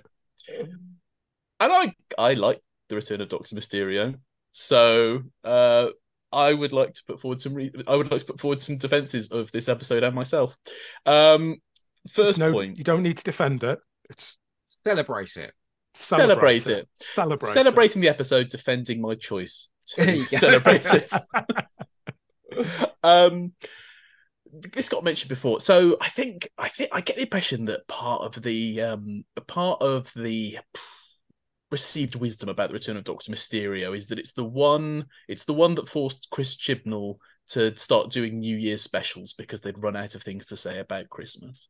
And I don't think that's true. I just think the problem is that too many people who watch this were born this side of the millennium and are from America, and were not born in the UK in the latter half of the 20th century, and therefore do not associate Hollywood blockbusters with 10 a.m. on the 29th of December, which is really the only natural time to watch Superman 3 or The Black Hole or something like that. I refuse to believe that any human being has watched young Sherlock Holmes when it's dark outside.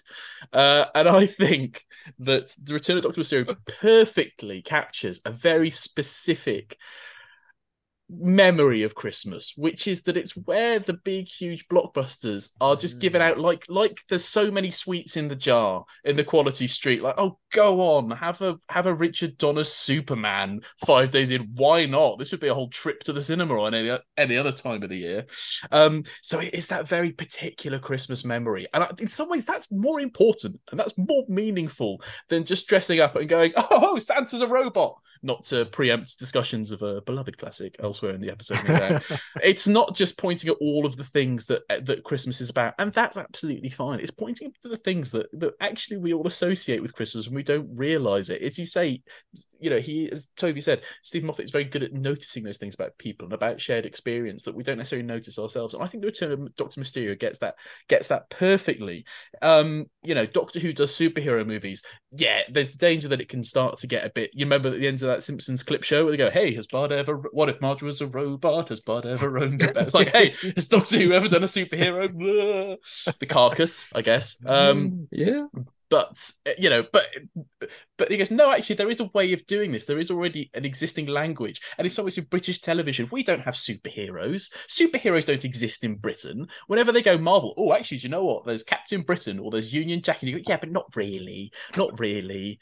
It's not, that's not our image of ourselves in 1930 and 1940 and 1950.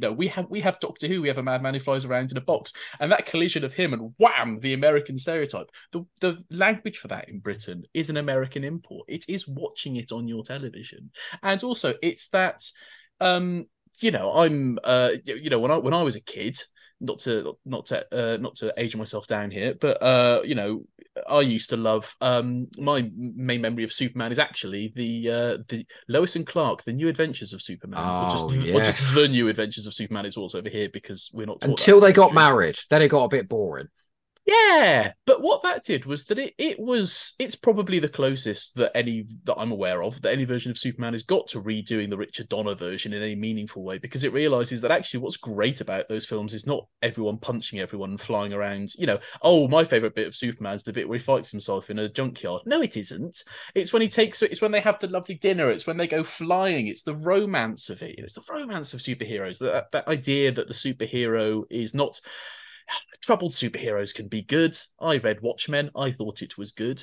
But, but the thing about Superman is that he's, who's grown up a human, right? There's probably something a little bit conservative about assuming that a little bit Tory about assuming that he'd actually still have more in common with his Kryptonian heritage than having been brought up in the US. He's a human with incredible powers. And I think this really nails that, and it's a very Christmassy thing to have it on television right here and now. And it achieves it on a TV scale by emphasizing the charm and the romance of superheroes. Which, when we are absolutely inundated with superheroes, and even as someone who quite likes a lot of that stuff, there's too much of it, and too much of it is bad, and so little of it actually remembers that bit of superheroes that's really good. And I liked it because it reminded me of playing with my Lego with chilblains, and having a lovely time at Christmas. And I won't be atted. Wow, a strong defence. I'm going to agree with you, Michael. Actually, Hey! I love the return of Dr. Mysterio. I think it's excellent. I think you're absolutely right. It's a memory of superhero films. Even some of us that are a little bit older than you have a love of superheroes and remember going to the cinema to see Superman the movie first time round. But what I think this does cleverly is, yes, it's Doctor Who dressed up as superhero, but it doesn't do the superhero cliches. We haven't got a super villain. We haven't got the CGI villain and is going to end up in a big punch-up between two blobs of CGI. We avoid all of that. We focus more, as you rightly said, on the love story between Grant and Lucy. And that's where the heart of it is. The superhero bit is really just a little bit of dressing around the side. In a way, this is almost going back to Stephen Moffat's screwball comedies. It's almost a little bit, again, doing the kind of mistaken identities and mix up between. And it focuses far more on that than anything else. That it doesn't steal from the superhero genre much beyond that. And I think it's better for it, because if we'd had a super villain in Doctor Who, I think that clash might have been a step too far. So I think we focus on the right elements of superheroes. And yeah, I love it. I agree with that cold opening. It's absolutely glorious. Who on you, Joe, for being negative about children actors in Stephen Moffat's screen? I think that child actor in the opening cold open of Doctor Mysterio is absolutely spot on perfect. A diamond in the rough, Rod. Okay, but there are some out there, and he is one of them. I think it's a clever plot. It bounds along. It's full of heart and charm. Yeah, I love it. So it's staying in for me. I disagree, Oh. but I'm keeping it in because Yay! your argument was so compelling, and I just love listening to you. And I was like, yeah, if I was you, I would absolutely keep this in for all those reasons. I don't like the romance because I think she's overbearing and he's too meek. And I actually think that's going to turn out to be a very toxic relationship. And they'll be on the front cover of Take a Break in a few years' time, or whatever the American equivalent is. I think the aliens that peel their heads open. I mean, how could you possibly make that a nondescript alien? There's nothing to them at all, apart from It's the the fact same that they ones peel from the their heads previous year. Oh, It's Harmony Show. They were pretty boring that year as well. I can tell you now, if I had seen this when I was 8 years old, that would be like the bit in Superman 3 where the circuits come over the lady's face and would have terrified the living bejesus out of me in the best possible way for the next. Well, it's the sound effects 30 that years. play with the peel back and the bits of gunk and goo. It's quite graphic for Christmas Day.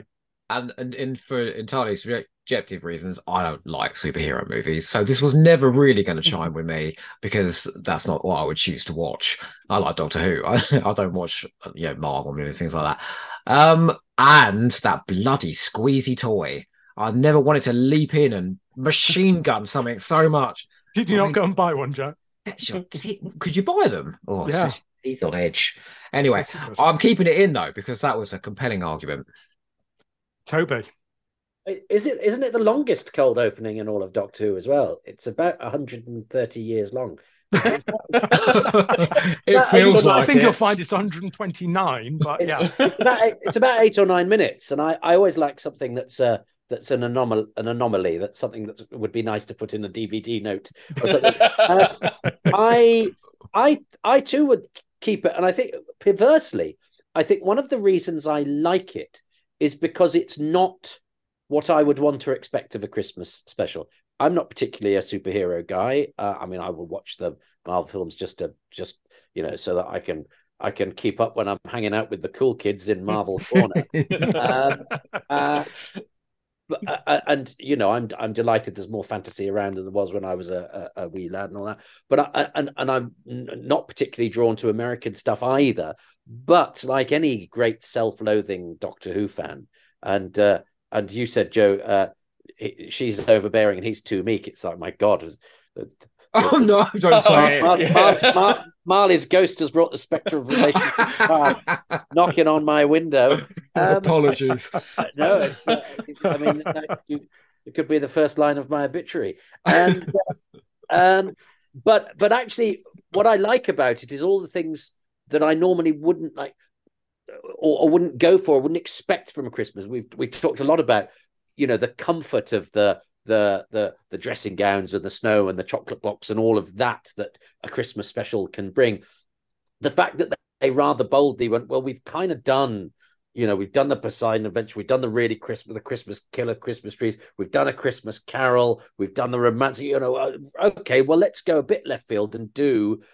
And I think you summed it up brilliantly, Michael, that, those sorts of films that you have on around Christmas time, but that aren't necessarily the Doctor Who-y ones, and go, well, let's do Doctor Who does one of those. And I go, oh, I'm not sure what I think about. Oh, okay. No, but also because it kind of bestows something upon my little show when, one, it's got America in it, because America was always exciting and over there and where the exciting things happened, and superheroes, because that was what normal kids liked, and that was a bit more mainstream. That the superhero things were big and cinematic rather than small and televisual. Although I know there was a Spider-Man TV series and stuff, but I just still associated it with it being sort of one step removed from what we would expect of humble British multi-camera TV that we grew up with. So I like all of that sort of stuff. Our show suddenly being able to do those things. All modern iterations of the show are still sort of. I'm always impressed when they go somewhere and you go, God, they wouldn't have been able to do that in 1988. Rather that in itself is special in a different way from how Snow and killer Christmas iconography is. So because of that, because I think it makes its job a little harder. And because it is done well, and I do like the line, "I'm the babysitter." I think that's very funny. I would vote to keep it as well, because I think it has a harder job, and it succeeds in doing something that is perhaps one step removed from what you'd expect from Christmas, and yet works as a Christmas episode. So refreshing that Capaldi's having fun again as well, isn't it? It's the second after season 9, which gets very dark and very heavy towards the end. I'd have 2 on the bounce where he's having fun. Yeah. And shout out for the moment, it was mentioned earlier that, about when they actually managed to make the Doctor feel alien through him not just getting obvious things. The bit where he's reading the Superman comic and he goes, Clark Kent and Superman are the same man. And he draws the glasses. Yeah, look. And I love that Stephen Moffat said that he said he's enough of a geek that the first comic they got as a prop for that was an issue where Lois Lane, from sometime when Lois Lane already knew that Clark Kent was Superman. He's like, no, we can't have that because the joke doesn't work if Lois Lane knows he's Superman. Go and find an older one where she doesn't know that yet. I like that bit in the middle where it's all going down. There's aliens about. There's espionage happening. I think he's just eating ice cream, isn't he? He's just sort of having. Oh, he's eating sushi. Yeah, he's eating and just like taking it all in and having a great time. You remember that scene? I mean, the nerve of Stephen Moffat at the end of Last Christmas when he had Shona wake up and have that list of Christmas movies that had directly influenced the episode that we've just watched. I mean, that's ballsy again. I think that's an explicit version. This is a more implicit version of doing the same thing, isn't it? Like you said, of the holiday Christmas movie. Do you know what? I want to watch it again now. I'm convinced. Oh, might give it another okay, go. So strong contender then. Excellent for Dr. Mysterio. So we're down to the last 2. So we've got the 2 David Tennants left. Oh no, we've ruled out Next Doctor.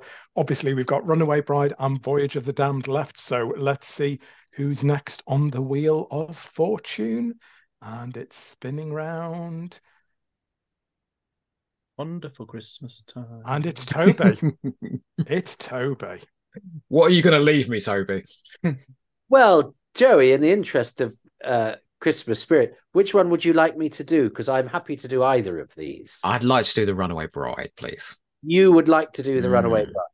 Well, then I will. Well, then I can be mercifully brief because I've already alluded to what I enjoy about Voyage of the Damned. I mean, it's Doctor Who at its most triumphant. Yeah, it's not necessarily the most watertight story. There are moments that I don't think quite work, but it is bold. It is confident. It and it absolutely does its job of going, hello, general public. You know that show? It's bloody good. There's this famous person in it. You can just, some of you will watch it and spend the whole of Christmas and spend the whole running time talking all the way through it, which is why houses need to have more than one television in, so that people that actually watch stuff and appreciate creativity and endeavor can go in and watch it without Uncle Bob going, well, why did they do that? The reason they did that, Uncle Bob, was explained in the previous scene. We were talking shit during. So if you shut the fuck up for 5 minutes, you might actually follow it. That's everyone's family home at Christmas. It's yours. And I don't care if she looks like your next door neighbor. It's not your next door neighbor. But that's... Are you okay? We all have a universe of our own terrors to face. But if I had to choose, so if I choose 3 things about it, well, one, the first thing is the Poseidon Adventure vibe. I love a disaster movie. I love stories that have a disparate group of characters who learn to bond, but have their factions and their fractiousness, but learn something about each other, even if it's painted in broad strokes, that give you a lump in the throat moment, that give you a punch in the air moment, and that give you a moment when you could be sad that they die or triumphant that they survive. And even within that, Moffat subverts that by making Gray O'Brien being one of the few survivors when he's an obvious shit. And so it's not as cozy as sometimes those things might be in our heads, although actually the Poseidon Adventure is not that cozy. It's very odd. I remember when I watched it again one Christmas being surprised that Gene Hackman died, because I was convinced that the previous time I'd seen it he hadn't. He was the hero, and I'd got it into my head that didn't know, because I was so, I was young, and it was actually quite a moment of development for me as a viewer of things. Oh, they can do that to the main guy, even though I'd seen it before. Bizarrely, I'd rubbed that out of my mind. So I love that whole type of story, and having it in Doctor Who on Christmas Day is a fantastic idea and works really, really well. The second thing I like about it is I do Russell T Davies is very good at, well, so is Moffat actually. I love a good running gag, and the running gag about Mr. Copper getting everything wrong about humanity and Christmas is really, really funny, and again it gives it that lightness that you require. And he's such a likable character, and the fact that his story ends in the way that it does is rather sweet and beautiful, and helps capture the Christmas spirit that threatens to be diluted by the fact that Kylie has to die and we lose so many lives. The fact that this such likable character gets to scamper off into the falling snow, although it's not snow because it never is in a Russell T Davies Christmas special. And I love that joke as well. That's a running joke, yeah. I love that running joke. And the third thing I think is that, come on, this does appeal off screen and all. Doctor Who getting one of the biggest stars in the world, Kylie Minogue, who also I know has an extra cachet for my friends who admire musical theatre and rimming and. Who told you? But not necessarily in that order, Toby. That's the name of the podcast. Joe, we missed a trick. We've got it. Yeah, perfect. It's not too late, S hasn't gone out yet. Strictly musical theatre and rimming. No, people won't come on. And seeing Kylie on the front cover of Doctor Who magazine with a Dalek, And again, it being a thing, it was a headline grabber. And you know, she's a good actress. She's not there just a gimmick. She has a background in acting, but she represents so much else and so much outside of Doctor Who, and yet seems perfect for Doctor Who without me ever thinking what Doctor Who really needs is for Kylie Minogue to be in it. But then as soon as you see the name Kylie Minogue in the Doctor Who title sequence, you go, oh, this is really, really special. And it's no wonder it got such good viewing figures. It's no wonder that Doctor Who seemed invincible at that time. And actually, with all the hype and everyone watching it, knowing that everybody else was watching, there was never a moment I thought, oh, the people watching this are not being catered for. This felt to me, it was bold, it was innovative. It was Doctor Who, but it was Doctor Who perhaps as people imagined it might be, without actually sacrificing the core of what it means to be Doctor Who as well. So I think it's big, bold, jolly Russell T Davies, 100% proof Doctor Who, and it is perfect for the job that it is trying to do, which is say to everybody at Christmas Day, this show sparkles. It still works now, you know. You say about Kylie's name bringing in viewers. I heard a couple of people at work saying to me, oh, you're going to watch Doctor Who at the weekend? I've not heard Doctor Who mentioned for years at work. And they went, well, yeah, David Tennant's in it. Of course I'm going to watch it. So David Tennant is the name now that's drawing people back to the show. Yeah, it's a savvy move. It's probably his marketing triumph, isn't it, Kylie Minogue? Yeah, well, I mean, he's just so good at all of that, and you know, you get the extra besides the storytelling and all of the stuff that is put on the screen. It's the stuff off screen that this master puppeteer of television, you know, who seems to somehow get. But particularly because he writes quite niche stuff as well. He writes Channel 4 dramas about AIDS, and yet when he's doing Doctor Who, he somehow knows how to reel in the public who are naturally skeptical about something that's can be seen as kid stuff, and is also science fiction, which is a genre that is seen for geeks. And yet he places it smack on your sofa in front of your fire, exactly when you think you should be watching it, and and you need that as well as whatever's going on screen. But this is one of those occasions where, as well, what's going on screen is in perfect synthesis, I think, to the vibe that he's putting out. And you've got such a disparate range of characters in there, and they've got to be fairly broad, because you're right, it's Towering Inferno, it's Poseidon Adventure. So in some ways they're fairly broad, but I think he imbues each one with just enough reality so that you believe them. You've got the Van Hoffs and their relationship, the fact that she spent all the money buying, she's bankrupted them buying tickets to win a trip, isn't it? But you just believe them. The fact he laughs at that, you haven't got that awful stereotype of, you know, they're going to fall out over that. The husband laughs and he embraces her as lovely, and you feel for them. And you know, Banaka Falata is a cyborg, and cyborgs have now got civil rights, which I thought, this is only just 2 years after civil partnership came in. So, you know, that's a nice little tweet. And again, it kind of humanizes Banaka Falata. So you've got all these little pieces. I mean, Toby, you mentioned, Mr. Copper and his dodgy degree from Mrs. Golightly's Happy Travelling University and Dry Cleaners. I mean, it's lovely, isn't it? It's lovely stuff. So yeah, I'm not going to argue with you. It's definitely in for me. They eat the turkey people, I believe. They do. Yeah. And then they all start boxing. Do you know what? I'll keep it in for no other reason than I like the fact that he always gives his Christmas specials a bit of a bite. So like Harriet Jones at the end of Christmas Invasion, I'll get on to the Runaway Bride.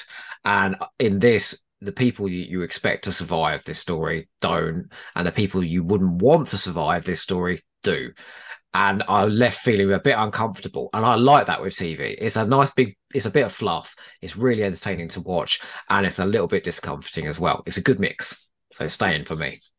Yeah, because he is clever there. Because that the whole thing of killing Kylie and saving Rixton Slade. Oh, No, that's That's a someone comic who was book name for you, that. isn't it? Well, I was thinking that was someone who was nurtured on 80s Dynasty and Dallas villain businessman names. But I think the element of that is also it does make you question stuff because Rixton is not a nice character. He's an absolute bastard, but he's also probably not worthy of death. He's a nasty businessman, but he isn't Max Capricorn who's going to blow up Southern England, for an insurance job. So that he does. Yeah, you're right that he introduces those shades of grey, for want of a better term, but that questioning of the assumptions. I mean, I'll be honest with you. When I was preparing this, I was sort of finding myself coming up with reasons that I didn't like Voyage of the Damned. I was, thinking of things like, it has aged a bit poorly. If you look at it now, especially versus, with the Disney money, it is all very obviously, dressed up locations and sets. But, I realise this is the first episode, and if we can throw things out for having aged poorly, we might undermine the entire format at its birth. You wait till we get to the arc. Oh, good Lord. Don't trust the slaves.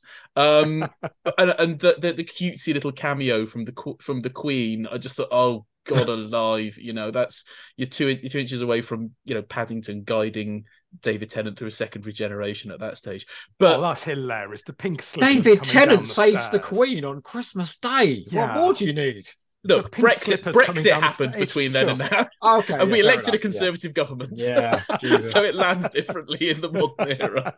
Makes it even more important to watch fun bits of fluff like this, the world we're living in now. Exactly. Well, exactly. I mean, of course, the Queen has no past, so we can say what we like, I guess. But having listened to you, you're right. It is, Toby, you're absolutely right. This is the person you love putting on an absolute perfect display at the wedding for all of your friends or relatives who've never met them before. There is no Doctor Who being so open and embracing and giving what people on Christmas Day want, because obviously viewing habits have changed massively even since this went out. This 2007, you did still sit down and just watch TV through for the day, right? So this had to sit between. I was going to say this has to sit between Strictly whatever, and it'd still be sat between the same things now because that's how TV scheduling works in the 21st century. But it has to appeal to people while at the same time never compromising. It doesn't. This is it saying this is why Doctor Who is really good, not Doctor Who pretending to be something else for a little bit so that you don't get embarrassed. And that's of all of this, and we've not even mentioned Bernard Cribbins. This is all of this and Cribbins too. Yeah. That should be enough. He's delightful. He's because it became such a big thing. It can catch you off guard how little he's actually in it. But no wonder they brought him back, because he's an utter delight. And at the time, it almost felt like a little kiss to the past, because he'd been in Dalek Invasion. I thought, it'd be lovely to get him back in. But what the birth of such an important bit of Doctor Who as well in that one little bit. No, I'm keeping it. And how have none of us mentioned the homages to Robots of Death, which are fairly blatant in a few places, but he knows what if to you're going steal, to steal from the best. Yeah. That sequence where they're sort of throwing the halos and they're bashing them with the pipes and all of that. Like, how was that not made into some kind of a game? That is ripe for marketing. That. Well, I do it anyway. When I'm watching the episode. The last thing I'll say about this one is that the harshest critic of television of all time is my mother, who was displeased by pretty much everything. And when this was on, she phoned me up afterwards and said, "That's the most fun I've had watching television all year." So that was like my biggest win, Should we just turn this podcast off now and just leave? The only other time she phoned me up about Doctor Who was at the end of Doomsday in tears, going, "What have you done to me?" She was devastated, but she loved this episode. It's a win. It's a win for Voyage of the Damned. It's a win-win-win. It's funny though, Colin Minogue being on this, just to sign up before we move on, because obviously I think her connection was via her tour manager, wasn't it? Who was a big Doctor Who fan, and a few years before this, before Doctor Who came back, there was a photo doing the rounds of her. You've seen the one of Camera her Obscura with the BBC novel Camera Obscura. And I remember when that was first circulated, and someone on one of the forums, very, very carefully explaining with like highlights and rounds, like, this is not real. This has been photoshopped. Look, you can tell this is obviously, look, this bit's blurred. There's too much Can dark I just here. guess, were those comments in big capital letters, by the way? No, they were petrifyingly small font. With excellent. And anyway, that just taught me everything I need to know about internet discourse, which is bollocks. Because it was real. Given the fact that those books, those Eighth Doctor books, were being shoveled into a furnace in an orphanage overseas somewhere, that's a fact. I don't think one of the 1,000 people that were reading those books at the time was Kylie Minogue. I believe it was on the sofa, but I think it was her manager, whoever it was, reading that. Is that tragic or heartwarming that most of them went in a furnace, but one of them got to tour the world with Kylie Minogue? And a great book as well. Right, Joe, we're on to the last in round one. We're on to the run. What bride. Could it be? It could be the Runaway Bride. Indeed. Do you know, he said to me, well, I reckon these episodes will probably turn out to be about two hours long. We're at 2 hours now, I knew we could. Round two, we're going to make very quick. Okay, well, Run for the Hills. It's the end of civilization. Catherine Tate has been cast in Doctor Who. The show will never be the same again. In a very positive way. I've chosen 3 scenes for the Runaway Bride, and they're all very important Donna scenes. The first one is the first point in the story where Donna trusts the Doctor. So it's the taxi sequence with the TARDIS flying in, the kids watching the whole thing, just like the kids at home watching the programme.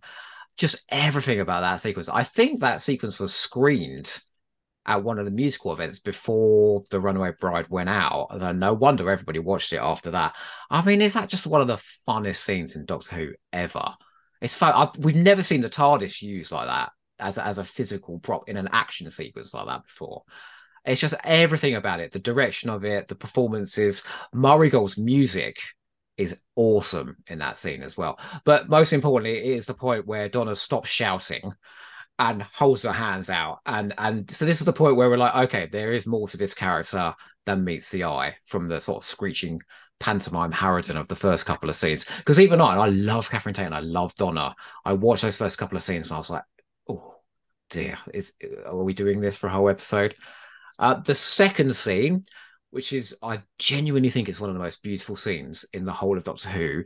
It's the formation of the Earth in the TARDIS, and it's the performances of Catherine Tate, who's just had devastating news that her fiancé has been having a relationship with an enormous red spider for a little while now, and mocks her for the latest flavour Pringle.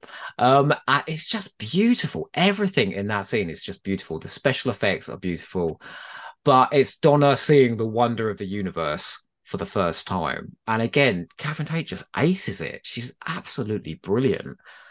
And the third scene is, I never ever thought we would see quite so many children dying on Christmas Day. But here we are as Russ T. Davies. Of course, what do you do with a spider? You flush it down the bloody plug hole, which is exactly what he does at the end of The Runaway Bride. And that's the moment where Donna has a profound impact on the Doctor, because she's telling him to, you need to stop doing this. And that's the point where he realizes he doesn't want to be on his own anymore and he needs a friend by his side.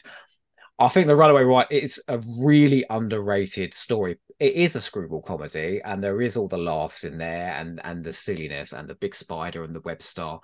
But there's real heart. There's the heart that only Russell T Davies can bring to Doctor Who, for me, in a way that none of the others can. He's doing it again right now on Saturday nights.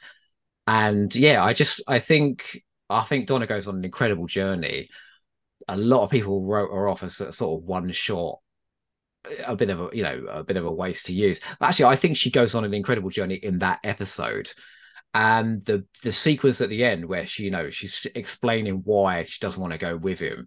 What does she say? Oh, you scare me to death. You've made it snow, and it's this insane world that you throw me into. I think there's huge depth to her, and he goes on to prove that later on. I just think she's an extraordinary character. And so Donna is basically the basis of my argument for the Runaway Bride. I just thought it was, again, a brilliant move bringing her in because her show was in the zeitgeist at the time. And he pushed against what people thought he was going to do with her by giving Catherine Tate incredible acting opportunities. And she sings. Well, I had Catherine Tate down as my number one recommendation for this one as well. And I think you're completely right. I get really annoyed. And I think it is still, we all see what gets things that go on social media boards, etc. But it's a very lazy criticism of this. And I constantly still see it that, oh, she was just shouting the Runaway Bride. I think that's so wrong. Yes, she does play her characters a little bit at the beginning. I mean, when she first gets taken out of the church and transmits to the TARDIS, she does do the comedy scream from that character that screamed everything in the Catherine Tate show. But she's got so much more than that. We see everything. We see her heartbroken, as you say, when she realizes that Lance has been duping her. We see her quite devious when she turns up at the reception party and they're all having a go at her. Oh, so she starts crying wonderful. just so she can get everybody back on side. I've done that a few times since as well, put on the tears. It works. It really worked. She follows the Doctor. That's the really interesting thing. He leaves that part and she follows him. And I thought that's, we're seeing that. She trusts him completely already. She follows him out that door. And as you're right, Joe, as you rightly said, she knows when to stop him. And of course, we get the running gag that we are still getting, that she misses everything. My favourite one being that she was in Spain scuba diving during the Battle of Canary Wharf. Now, I cannot imagine Donna scuba diving, but as a story, it's great. So no, I'm with you. I'm supporting this one. Yay! Well, I'm channeling my inner Hadoke and finding that I'm actually getting quite annoyed at the Runaway Bride the more I think about it. Oh, go on. Yeah, I mean, there is a lot of criticism. There's a lot of love for Catherine Tate in this episode, and none of it coming from me. I do also think some of the hate for the character is overplayed as well. So, caveat: I love Catherine Tate. I love Donna. Series 4 is incredible. And, in the current specials that we are, spoiler alert, it's not actually Christmas Day right now, in the middle of. She's fantastic. Santa isn't real next. Why would I say something so obviously not real, Rod? Moving swiftly on. Anyway, and fantastic. What I would say is the tragedy of Journey's End relies on how horrific it would be for Donna to become the character that she is in this episode again. But I don't hate her. I think in some ways I don't get it either. I do think people accuse you being shrieking, being shouty. It's overplayed. I think she just leaves me cold. I think I just don't feel anything for that character, and I don't think it's her even necessarily. It's certainly not Catherine Tate's fault because she's magnificent, and I don't even necessarily think it's the function of the character. I think there's some bigger problems with this story. Number one is that it's a screwball comedy that I don't find funny, and I don't mean that in the sense of like it's not my type of humor. I just don't laugh at it. There's just no bit where I find it funny that come on, spaceman, okay. If you say so. It just leaves me a bit cold. It's not even the bit where she's trying to hail the taxi and they're like, they think I'm in drag. Oh man, I love that bit. It's just okay. I don't know. I can't. It's humor's one of those things. Comedy, horror, porn. If you don't react to it in the way you're meant to, you can only really, explain that in retrospect. And it just doesn't work for me. We'll talk. I'm just working backwards. But that's one thing. And that is undoubtedly just a personal thing for me. It just the jokes just don't land. And I think even more so as time goes on. I think there's a certain type of Russell T Davies comedy writing as well, which is, he can be incredibly funny and I have hooted and laughed. But a bit like, people talk about Moffat relying on certain lazy tropes as well. There are times when Russell T Davies sort of writes square brackets Russell T Davies writing, where it is just people going, oh yeah, and then Nerys. They go, it's got those bits. It's got this. Well, actually, no. Nerys is a bad example because I actually think the Nerys running joke is brilliant. The viper in the nest. That okay, Nerys. I shouldn't have mentioned Neris because the Neris joke is actually brilliant. But I think the bigger issue for me is the one that you raised as a point, which is it's a story that ends with Doctor Who murdering a bunch of children, and the story, and it's not very. That isn't very Christmassy. But also there's an element to which the story deals with this, and the story wants to deal with this. The story wants to say, no, stop, you've gone too far. And then they're like, well, thank God you stopped. You've still murdered a bunch of children. They're not still dead. You've still done that. Alien spider children, though. That's all right. Sorry. Yeah. All right, Farage. I just don't. And again, Russell Davies, I think sometimes the darkness of the Doctor is something that he sometimes overplays, because it gets to the point where he's never actually willing to engage in the consequences of that enough of what that says about your character. Like, I actually don't like this person anymore. He isn't, to what extent he should be a hero in the classic sense is wrong, but this is an actually bad person, to the extent that, 50th anniversary, there was a whole thing built around the idea of imagine what awful things the Doctor might have got up to when we weren't looking. Well, look what he did. We were looking. This isn't even like a Remembrance of the Daleks Still dodge where he's tricked Davros into doing the thing that he didn't want him to do. He's literally just killed a bunch of children. And I don't think the story is able to row back from that. And I think everything else after that lands very, very pat. I don't know what that says about me then, because I just think that scene's great when all those spiders just flush down the drain.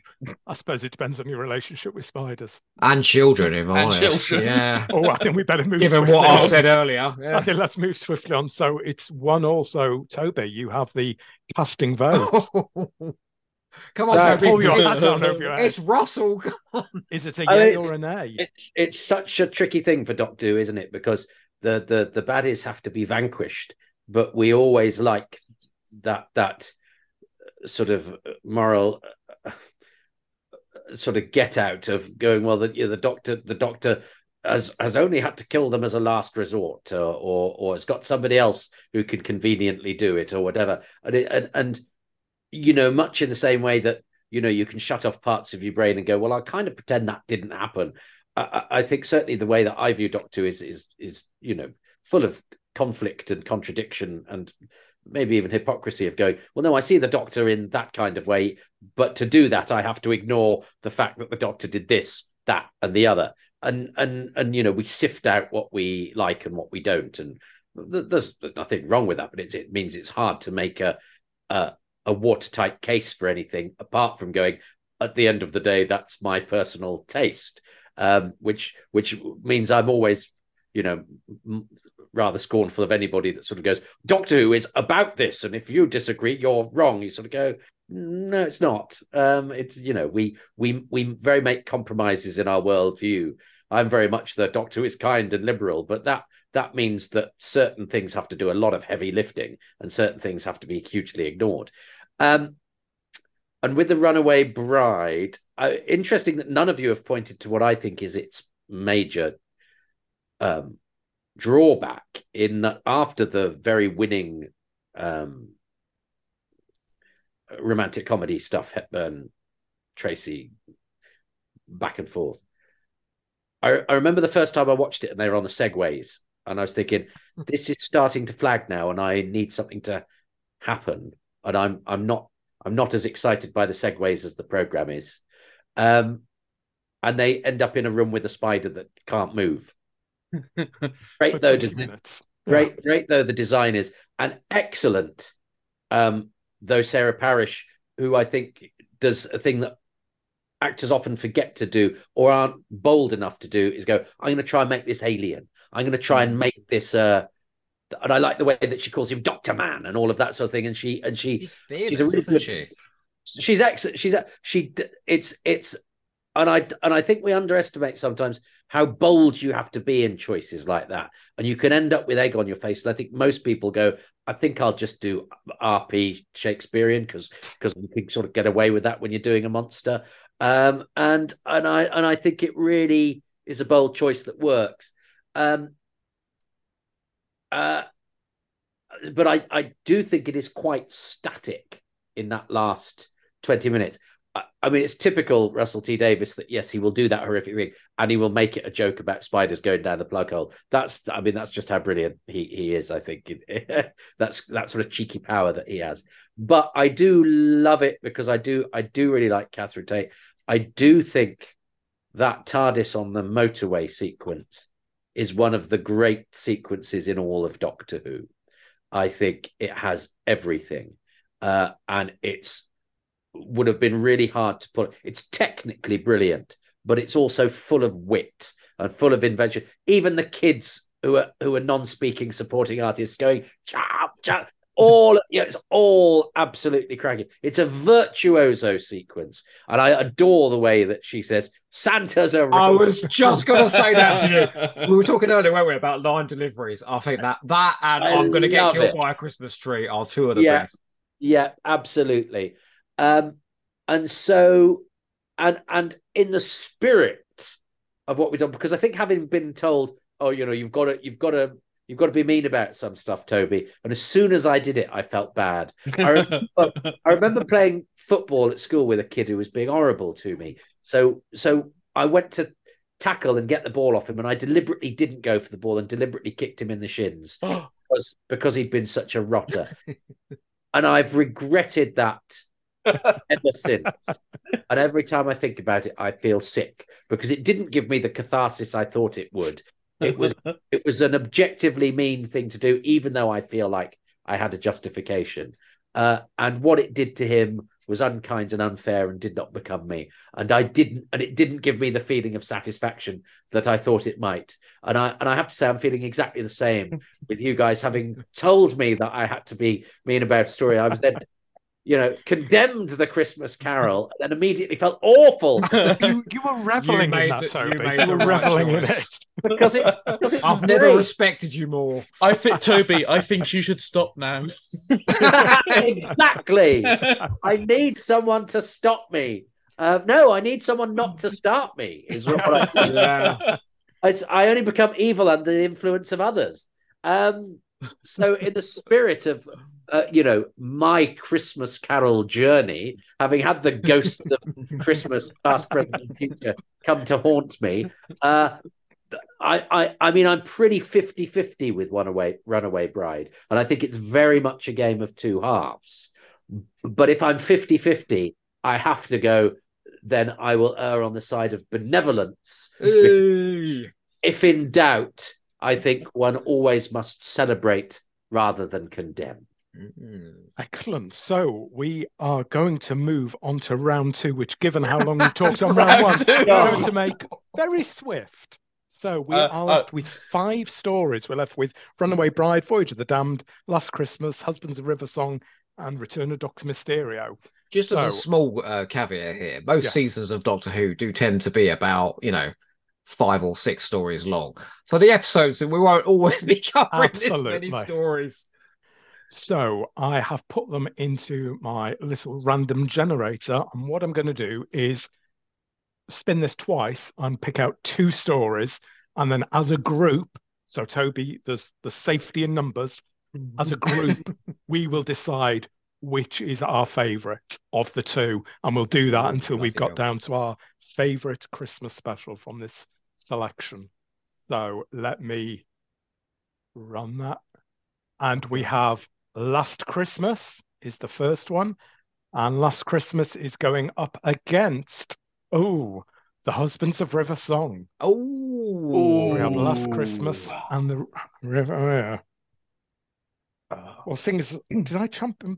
These were my 2 that I championed. They were. So, you're in a very tough choice here. You know what? I will be bold then, and trying to save Toby from himself. I will leap in first. And of those 2, if I've got to pick one over the other, I am going to pick Last Christmas for the reason, probably most of the reasons I said earlier. I just think the plotting, leaving the general not we audience to one side, I just think the plotting of Last Christmas has got so much cleverness about it, and the dream within a dream within a dream, and the heartbreaking moments of bittersweet just for me beat the screwball comedy, which I can totally enjoy, but Last Christmas takes me to possibly a darker place, but a place that pushes and makes me think more. And I appreciate that in my Doctor Who. So because it's more cerebral, I'm going for Last Christmas. Well, to make things to maintain the tension, I'm going to go with the Husbands of River Song because of, as mentioned, the wonderful chemistry between Peter Capaldi and Alex Kingston, and that's the scene. The sunset, the stars can't love you back.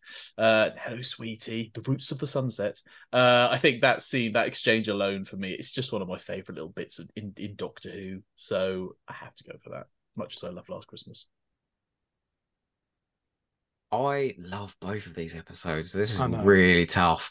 But I'm going to go for Last Christmas as well, because I do think it's a better story. And just for purely personal reasons, this is the last time my nephew watched Doctor Who with me on Christmas Day. We slunk off on Christmas Day and we watched it in his bedroom, and we sat there behind cushions because it was a bit scary. And that was sort of the point where he left the show. And I just have such a great memory of the two of us watching it. We never made it to the Husbands of River Song, unfortunately, so I can't put that in as a comparison. It's a personal reason, but it's mine. So, Toby, you are going to be racked with your conscience. Oh, no. It's 2 to Last Christmas, 1 to Husbands. It really is a tough choice, but I have to sort of go on gut instinct and interestingly go for something that wasn't even mentioned, I think, in our first round. And I'm going to go for Last Christmas, if only because Santa Claus, in it. Of course, Doctor Who knows Santa Claus. And I think it having opened with that very bold gambit, it actually makes that pay off. And it's got a joke about Satsumas and walnuts, and I'm cool on that. I set the challenge when I saw that teaser at the end of Death in Heaven and went, there is no way that Stephen Moffat will ever be able to convince me that Santa Claus is a character in Doctor Who. And I ate my fucking words at the end of Last Christmas. So congratulations to him. And a bonus point as well to Nick Frost for giving a superb performance, because it must be very difficult not to either ham that up or overplay it, and I think he finds the balance beautifully. And for having a nominatively determinant name as well.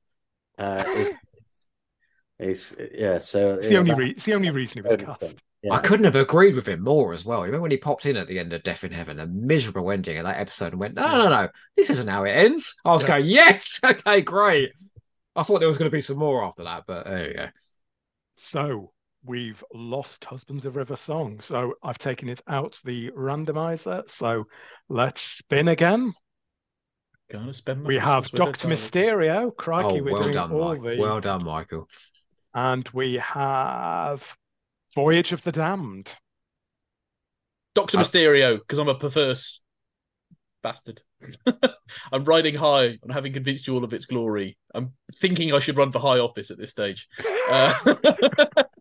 Well, I'm going to have you impeached, because I'm going to go for Voyage of the Damned just because it's so, bells and whistles, but they're sleigh bells and they're those sugar whistles that you'd sometimes get in your stocking if you're from the 1970s.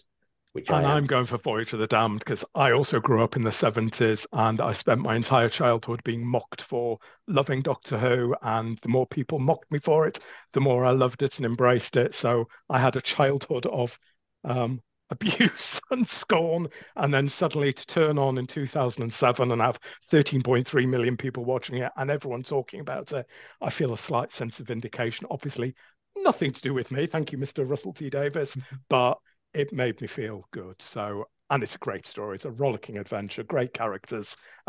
So as much as I do like Mysterio, I'm going Voyage. I'm also going to choose Voyage of the Damned, and not for the obvious reason that I prefer Rusty Davies writing over Stephen Moffat, because I actually think Moffat writes better Christmas specials on the whole, or certainly Christmas specials about Christmas. But Voyage of the Damned is the only episode of Doctor Who that I know that convinced friends of mine, Toby, that are into rimming, to go out and buy Doctor Who magazine for the first and only time when it had Kylie Minogue against the Dalek. And it was genuinely getting people involved that would never touch the show before. So for that reason alone. Is it Well, how interrimming when you interesting. do it around Europe? When you do it around what? Is interrimming when you do it around Europe? It's when you're between jobs, isn't Only it? the coast. Only the coast. Oh, fare thee well, Dr. Mysterio. This is like when So- Wales. It's like when Wales went out in the first round of the Euros. We dared to dream, and of course Oh. we didn't. Sorry, Well, is that it was a hell of an football argument all the reference? same. I'm lost. A football reference. It Oh yeah, well, Oh, sorry, yeah. it all got a bit dangerously. the lads, top lads, level lads, here for a will be second, very didn't it? confused. Yeah. I was fine with the rimming references. Football, you lost me. So, interestingly enough, we're left with the two David Tennants that got left to last, which is interesting. So we're left with Runaway Bride, Voyage of the Damned, and Last Christmas. So let's spin that wheel again. And we have Last Christmas playing Runaway Bride. So I'm going to jump straight in and go, obviously, my number one champion is Last Christmas.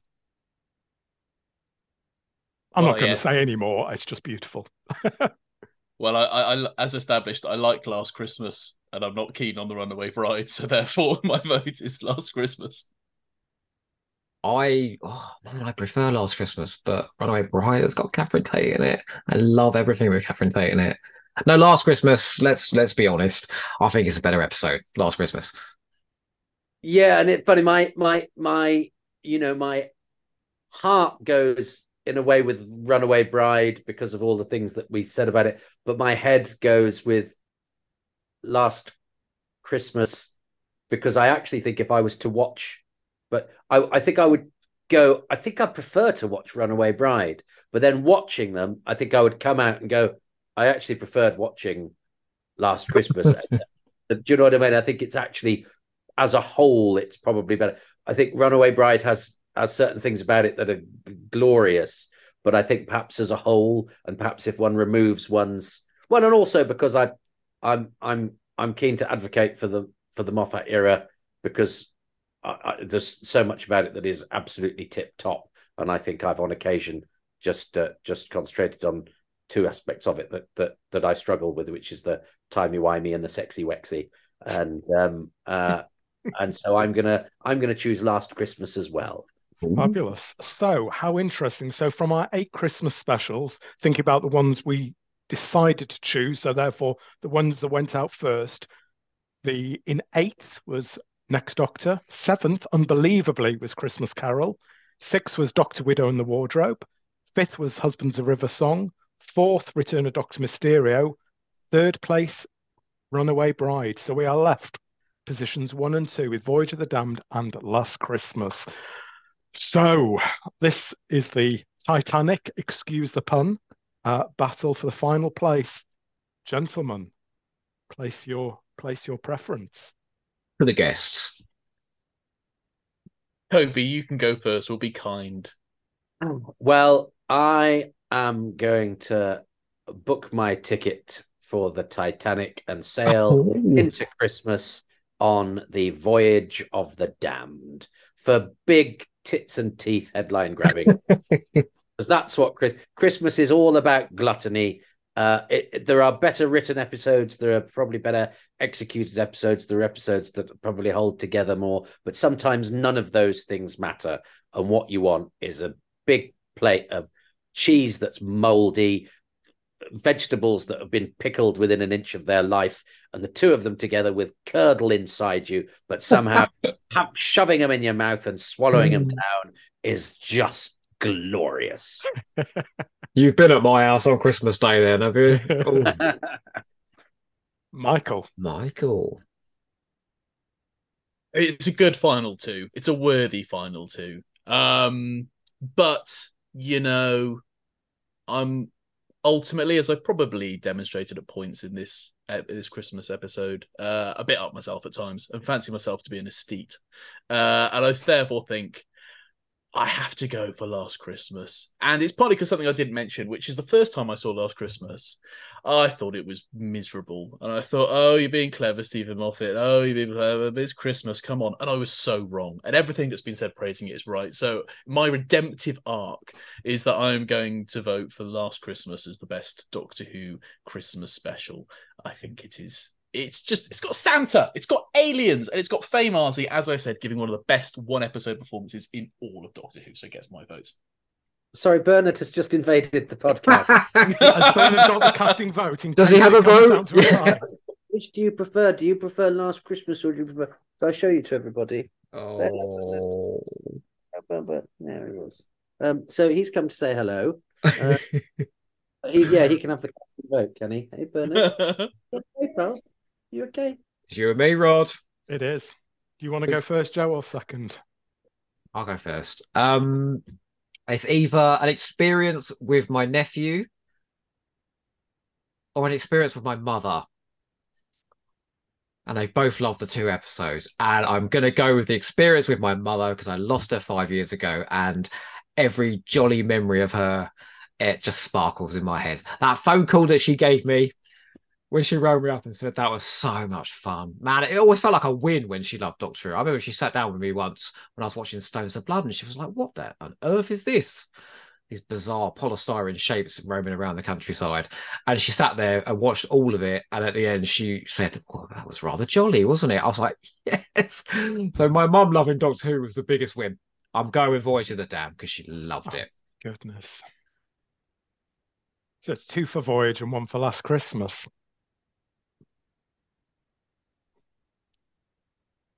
I feel I've got to stick with Last Christmas. I don't know how we're going to decide this. I feel I've got to stick with Last Christmas because it breaks me every time I watch it, and it reminds you of your humanity, it reminds you of your mortality, and it reminds you to hold the ones that you love close.